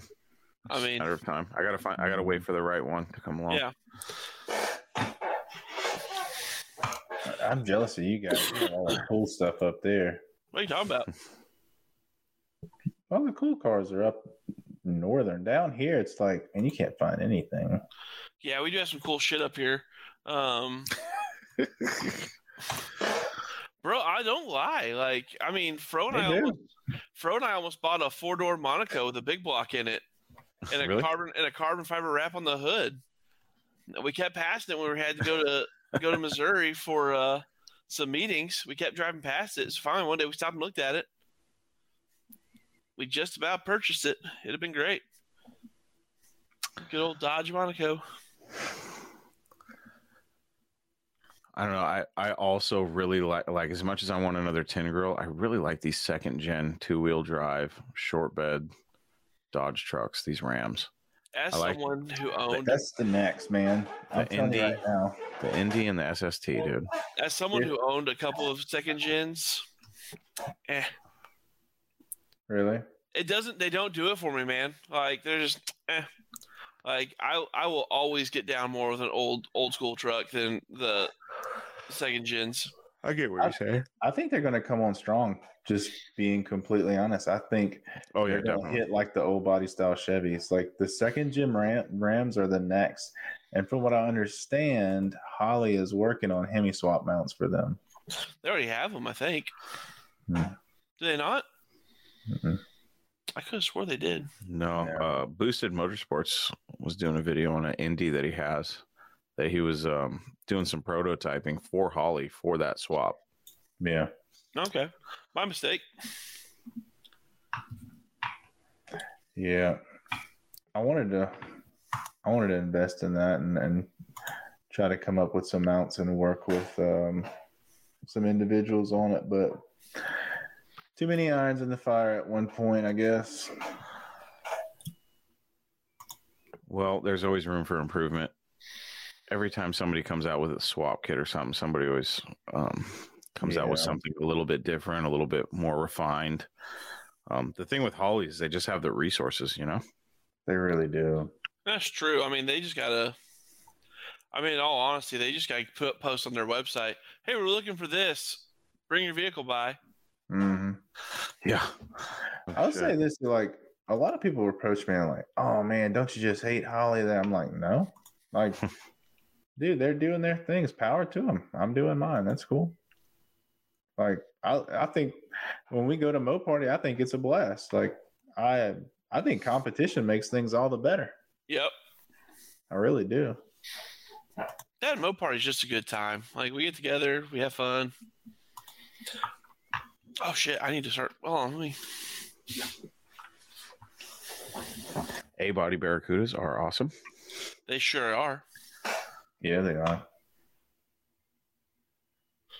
What's the other rental place like that? Trimmer, Tumer.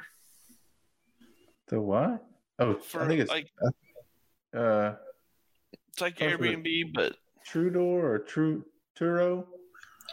Turos for cars. Is it Turo? Speaking of which, I better look up if there are any Hellcat Durangos available. Oh, a Hellcat Durango, you beast, you. That's what you're thinking about for Vegas? Maybe. I don't know. I do like the idea of just unhooking the trailer and just driving the Ram around. That'd be fine. Ram's cool. I dig it. Just to get around. Oh. Damn, we could rent a Rolls-Royce Ghost for only $400 a day. Oh shit, I can get a Lamborghini for $400 a day. I would not do that. That's a waste of money. especially since I wouldn't fit. Okay. People are watching us literally scroll around looking for stuff right now. Oh, we're having some banter. I'm looking for an Verbo or whatever. is the other one. I actually own a Oh, 98 yeah. SST. I like those ones. How did you like the SST? Nice truck or what? There's an Indy truck for $5,000 or best offer in Oregon that I saw. What? It's got some hideous 20s on it. It's got the faded clear coat or whatever, the peeling clear coat problem. But I'm like, fuck, if I could get that thing for $3,000, that would be fun to play with. What's the difference between an SST and an Indy truck? Nothing really, aside from the paint scheme. And one's Indy and one's just a sport truck. Same wheels and everything, right? Yeah, I think what happened was the Indy was only available for 1 year because it was the pace truck, and I think it was so successul that Dodge was like, "Well, hey, we got a sport truck. Let's run with it for a couple of years." Right. It's been a long day. Why am I'm brain farting where Mo Party is? Bowling Green, dude. Bowling Green. There, I knew it had green. I knew it had a green. Oh, that's funny. It's been a long day. It has September. We still need to come up with our plan, dude. What are we doing? That's what I'm looking at right now. He's looking at no party dates. So I'm not taking Maddox's Challenger again. We'll rent something before we do that if Chief isn't ready. Matt, while you look that up, for those who are still listening and playing along with us today, we're all going to be together at Matt's Muscle Cars at the Strip, having a good time talking about all the good things related to Mopars and Hemis and we will not be talking about Corvettes. Don't worry. No, we won't. We'll spare you that talk. And then we're all going to converge on Mo Party as well. All right. Yes. So if you don't catch us in Vegas, you can catch us in Bowling Green. Hell yeah. I don't know if Blake, it's as cheap. I'm sorry, Blake. Are you rooming with us at Mo Party? Sure. Okay. We're Airbnb-ing it again. That really was the best thing we did. Mm-hmm. Bro, it was such a good time. Like, shared some meals, had a lot of laughs. You guys tried to prank me, and I said, "Hell's no." We sure did. We sure did. Creeper doll. Dude, it was just so weird that it was like hidden away in the kitchen. Ooh, what do we have here? And I love how much trust you had in us. You immediately locked your bedroom door. Look, I'll trust a lot of things, but a bunch of grown men, unsupervised, with a creepy ass doll, nope. Not one of them. Not one of them. That's funny. I mean, you're not wrong. You're not off there. Dude, this shit's higher than on Airbnb. It's supposed to be cheaper. On VRBO? Yeah. Either that or they just figured out that's when to raise their prices. Mm-hmm. What I was going to say is for those of you that are like, oh, I can't make it out to Vegas, I highly encourage you to look at flights right now, because one of my coworkers, she's going to Hawaii with her whole family, like 2 kids, for $500 round trip. I was like, huh? Wait, what? On what airline? Probably a shitty one, but that's beside the point. I'm flying on a shitty one. It ain't that good. Yeah, I was like, Hawaii, are you sure? It sounded too good to be true, but she says it's legit. Like, stuff you in an overhead compartment? I know, right?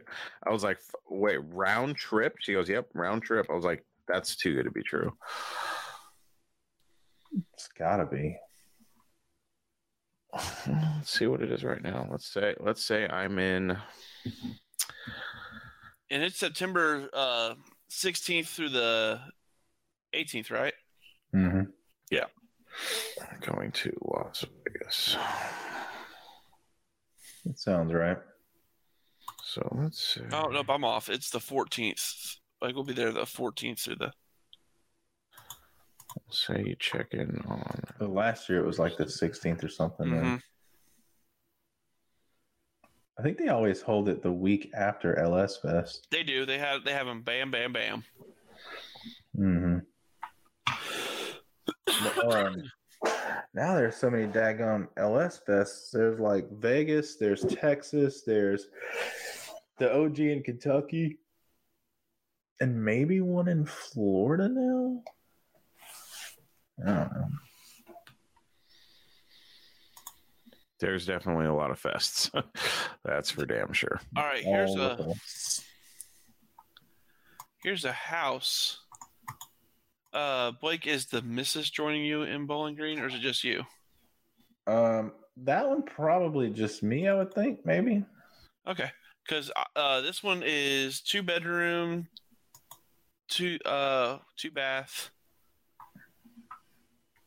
$95 a night. It's cheap. I like that. That is definitely a good buy. All right. So let's just say you live in Tampa, Florida, and you want to go to Las Vegas for Muscle Cars of the Strip, and you're going to show up a day early on the 16th, and you're going to leave on Monday so you can still attend the Dodge event. The cheapest ticket I can find is $267 round trip. Mm-hmm. That's not bad to get to Vegas. I better do this through my phone. So Not bad at all. What?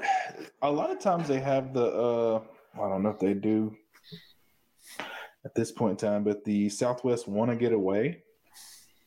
Every now and then I used to see Vegas Want to Get Aways for Southwest, for $99 one way. Wow. So 200 round trip. So I would definitely check your areas and see if you can get one of those want to get away tickets to get out there, because once you get out there, it's not that bad. We're staying at a hotel right near the airport. It's a brand new hotel. There's a few right there, right by the airport. And it's like $140, $150 a night. Not too bad for a brand new hotel. I definitely want to go to Carlisle. The Syracuse Nationals, I've never heard of that. I usually go to Carlisle every year. So the last couple of years, we helped put on the Hemi Swap seminar. I really enjoy Carlisle. Good people. There's some things I wish would be improved a little bit on, but I mean, nothing that's a deal breaker. It's always a good show. Last year they had a record-breaking attendance, something like 3,000 people, 3,000 cars registered or something crazy. Yeah, it was huge. I think it was 3,000 cars. $530 round trip from Seattle to Honolulu. That's a screaming deal. That is pretty good. Okay, guys. I know we're talking about getting to mats and flights and stuff, but I have to digress for just a minute because I found something that was super cool. Okay. I got to share this. And I want you guys to pick out of these pictures what I think is the coolest thing. The coolest thing. Okay. About this vehicle. You guys see it? Okay. Is it the club cab? Oh, no, that's cool. But let's just go through all the pictures. And there's something that's going to jump out at you and be like, man, that's pretty awesome.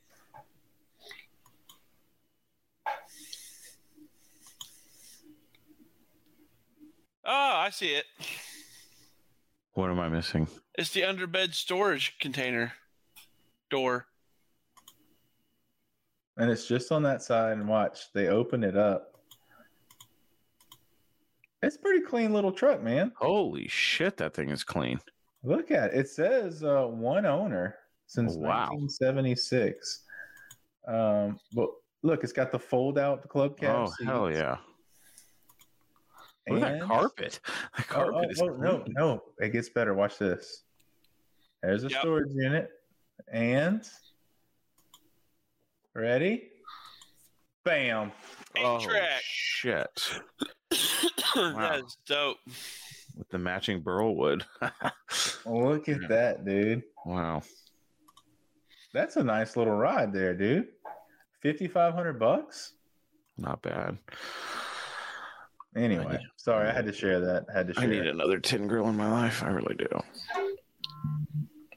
All right, we found one that has a 3-bedroom, so 3 beds, 102 a night.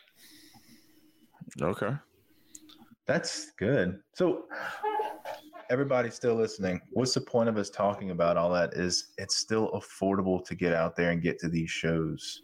Get to the shows, just enjoy them. You don't have to bring a car. Oh my God. I like the pressure. I like the non-pressure of not having to bring a car and just enjoying it. Yeah. Seriously. Yeah, regardless of whether or not my car is done, I'm gonna have a blast. It's gonna be there, and I'm just looking forward to this. I'm at the point where I can't wait for the event. I can't wait to be there, but there's part of me that just wants it to be over so I can get ready for the next one. I'm selfish like that. No, you're fine. They're just so. I just look forward to the events so much because they're so fun. Yeah. I don't have a good time when I go to an event without my friends. That's a bummer. I have to have at least a buddy with me when I go to these things. Oh, this is going to be different. Because it's so easy to just get lost in the grind and trying to get all the stuff we're there to get. And then you're just like, you're so burnt out and done. So, I mean, when we did Mo Party, you and I, Chris, mm-hmm. I mean, we had a hell of a time. We sure did. Oh my God, I almost had a panic attack. I saw a really cheap boogie van, but it was a Chevy. And at first glance, I was like, it's the same color as my old Dodge.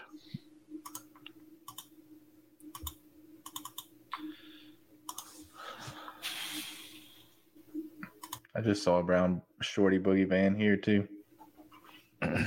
Coffee sent me one in California for $6,000 that runs and drives, and I was like, that's kind of cool. I kind of like that. Have you heard any more of yours since you sold it?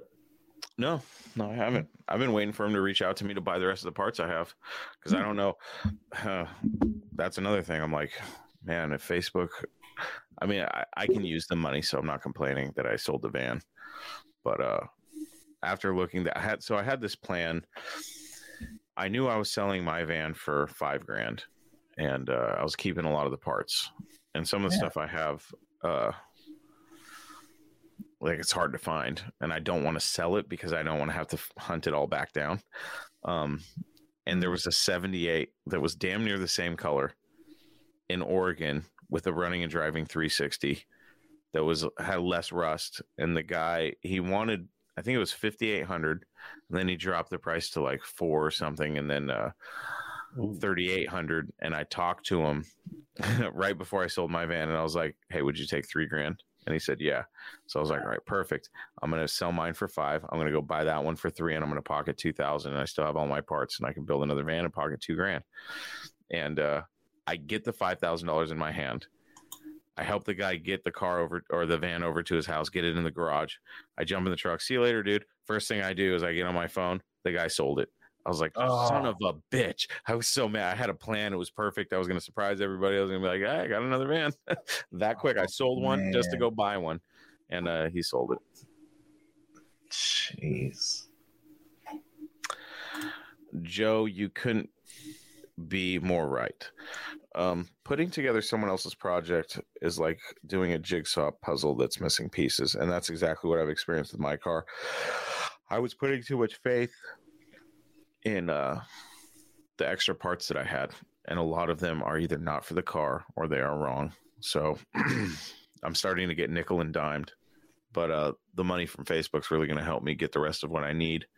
And then from that point, it's just spending as much free time as I can on the car. Today, I worked on it a little bit, getting it ready to pull the dash tomorrow, and I just wasn't feeling it. I was like, I'm just not in the mood, just because the whole truck thing really pissed me off. It actually made me, funny enough, it made me love that car more when I realized that the truck wasn't coming home. I was like, I like this car. And I was looking at it, and I was like, I had a moment. I was like, yeah, this car is going to be fun. I really do like it. I think you got it good. That's a sweet car, dude. It really is. It's going to be fun. It's perfect for what I got going on because for me, it's just weird because I don't like having nice shit because I'm worried about fucking it up. You know what I mean?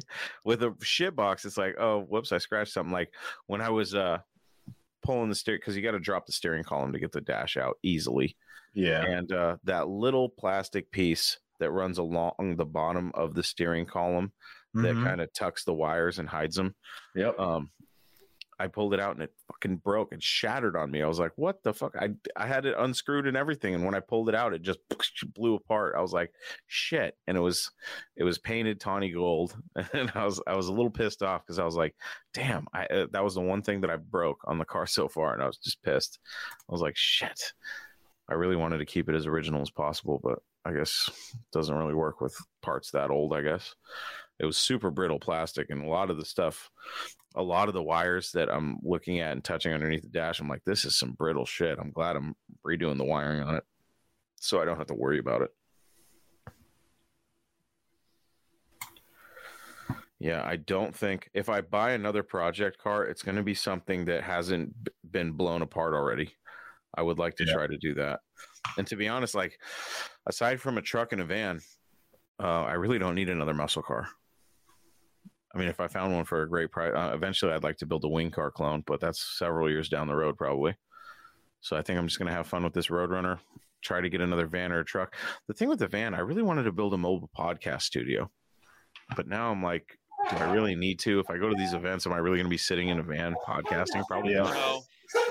No. You could be with the people, man. You could be with the people. Yeah. I love the idea of having a van, and if I found the right one, I would love to play with one, but it's not on my list of priorities.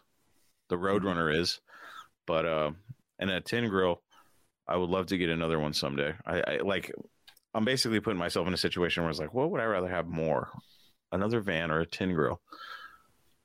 As cool as the vans are, I think if I had to choose, I'd probably get another truck. I think. Unless the right van came along. I think you would get more use out of the truck. For sure. You know?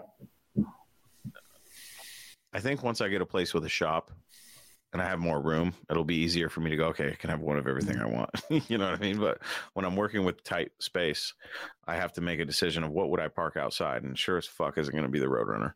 You know what I mean? No, not at all. A ratty tin grill, maybe. But I didn't even like having the when I had the van, there was a period of time where it was in the garage and Mr. Norm was outside the truck, and I didn't like that at all. But I couldn't fit them both in the garage, and it was starting to piss me off because I had to pick and choose. And the reason why the van was in the garage was because it wasn't running and I was working on it. Now I just have the Roadrunner, and it's just has its nice little home sideways in the garage, and I like it like that. So if I get another vehicle, it's going to have to be something that can be outside, which is exactly where I'd put a shitbox Corvette if I had one.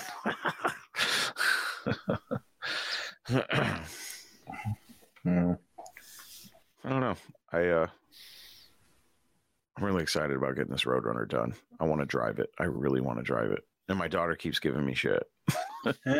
She goes in the garage. She's like, Daddy, when are we going to drive it? I'm like, you know, it's bad when your 3-year-old's giving you shit about your car project's not running and driving. You know what I mean? It's like, fuck, you can barely talk. What are you talking shit for? What are you doing? Jesus. It's coming, man. It's coming. Yeah. Now I'm patient. Now that I have, I'm obviously not rich, but $7,000's a lot of money for me. And I don't want to. We were talking earlier offline about the transmission situation I'm in right now. I don't know if I can get and Blake kind of made me come to my senses. I don't think I'm going to get a transmission sent out to Jamie Passon in time to get back and in the car and have enough time to work out any potential bugs, which I don't think there will be with the transmission. So I have to come up with a plan B, which I think I have. The only other issue that I can think of right now is that a lot of the parts that I have are not correct for my car. So as far as the transmission goes, so I'm going to have to figure out everything I need. And I think it's probably going to be I'll probably be in at $2,000 with all the parts. So I'm going to have to start figuring out what I need to do with the spare parts I have. The only option I see is selling them.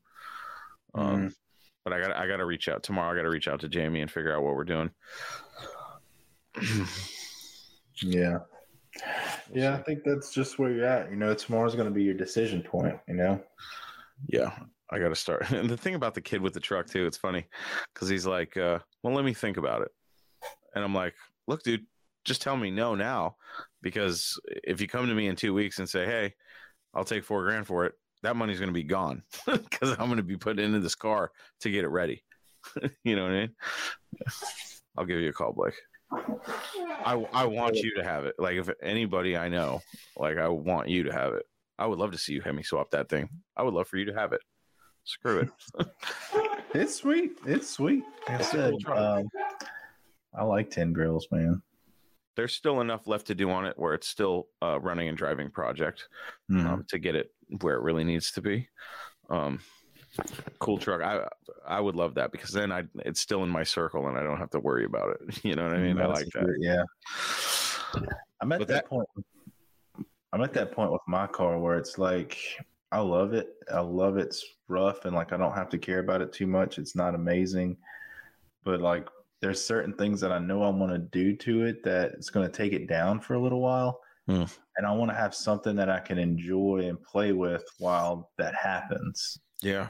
Right. Like I know the rear pinion seal leaks. So I was like, all right, well, I'll drop the rear axle and I don't know what it's like inside. I never really cracked it open. Like, would it be good to just do a little rebuild? I mean, it runs and drives fine, but it does have a slight leak. So if I have to pull the pinion anyway, maybe I freshen it up, right? Well, I mean, you know how those things go. They're never quick. It's oh yeah. Next thing you know, it's like 2 months before you get it all back together, and just little stuff like that. I am going to be raising the car back up. Oh, really? Yeah, just because with the Pro Touring suspension, it handles like a dream. But man, I don't want to cut on the car at all. And the rear pinion snubber slams the trans tunnel, like where the pinion snubber hits the body, because it's just so low. And it takes a lot of the comfort out of just cruising the car. I mean, on the autocross, yeah, dude, it's great. But if you look at how often I drive it just on the streets versus actually racing it, it's like, you have the car is built for the 10% and not the 90, you know what I'm saying? So for sure.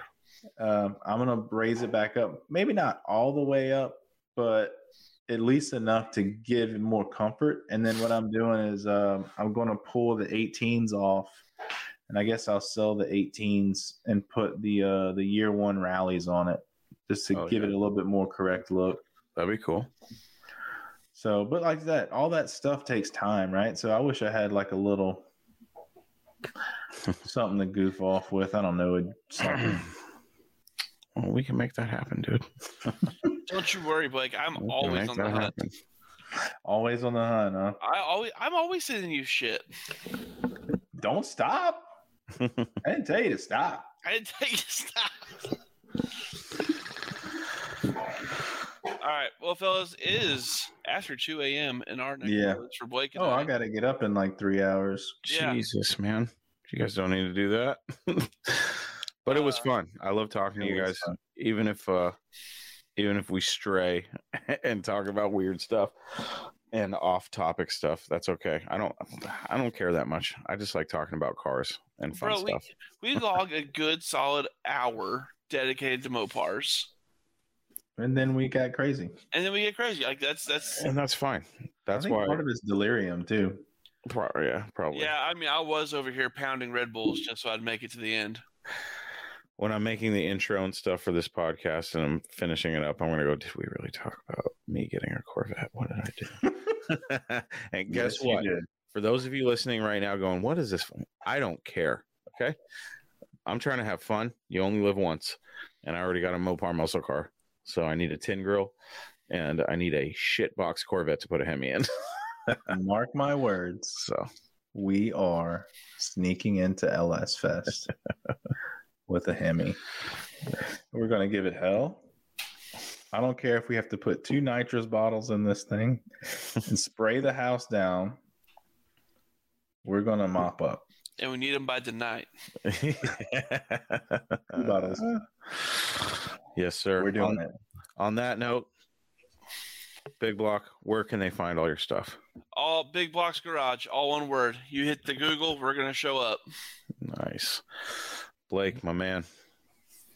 You can find us on all the places of social media. So Facebook, Instagram, YouTube. We have a YouTube channel, DIY Hemi. The website is DIYHemi.com. And the new website that'll be launching soon is SublimeParts.com. Nice.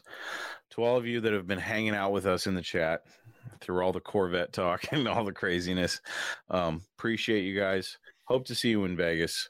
If not, we'll see you maybe at Mo Party, maybe at Carlisle. Who knows? Who knows where we'll be next? Max, I mean, come on. Yeah, definitely Muscle Cars of the Strip, Mo Party. Those are definitely 2 that we're going to. Matt's is definitely next on the list. So hopefully we'll see you in Vegas. Get on Expedia or wherever you get your cheap tickets and fly your ass out to Vegas and join us for a hell of a muscle car festival and a hell of a party. It's going to be a party. I rented an RV. We're going to be staying at the track. Hopefully there's going to be a bonfire, hopefully a little circle. It's going to be like the Burning Man of muscle cars. That's what I want it to be. That'd be Yes. So Yes. on that note, no Mopar left behind. Hemi swap the world, 1000% maybe. I don't think we can do the portal thing here. No, not on this show. Have a good night, everybody. See you guys later.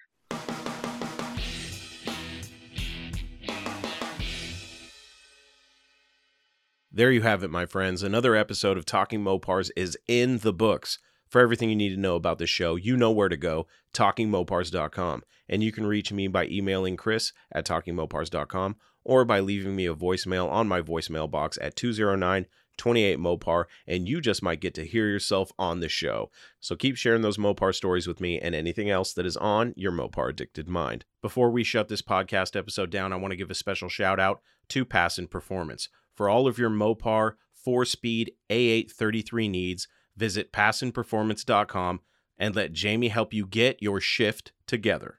Also, special thanks to my friends at DIYHemi.com. For those of you that don't know, Blake has rebranded DIY Hemi, so although the website is still DIYHemi.com, DIY Hemi is now Sublime Technologies. So if you've been considering swapping a modern Gen 3 Hemi into your classic Mopar, then reach out to Sublime Technologies, get a hold of Blake, and tell them that I sent you. Blake has supported me from the beginning of this show, and I also support him in his mission to Hemi swap the world. Also, don't forget how important it is to keep your Mopar protected from the elements. If you need protection, don't wait. Head on over to TalkingMopars.com, click on the Affiliates tab, and go get your Mopar covered today. That's it, my friends. Until we talk again, I am your host, Chris Albrecht, and that was Talking Mopars.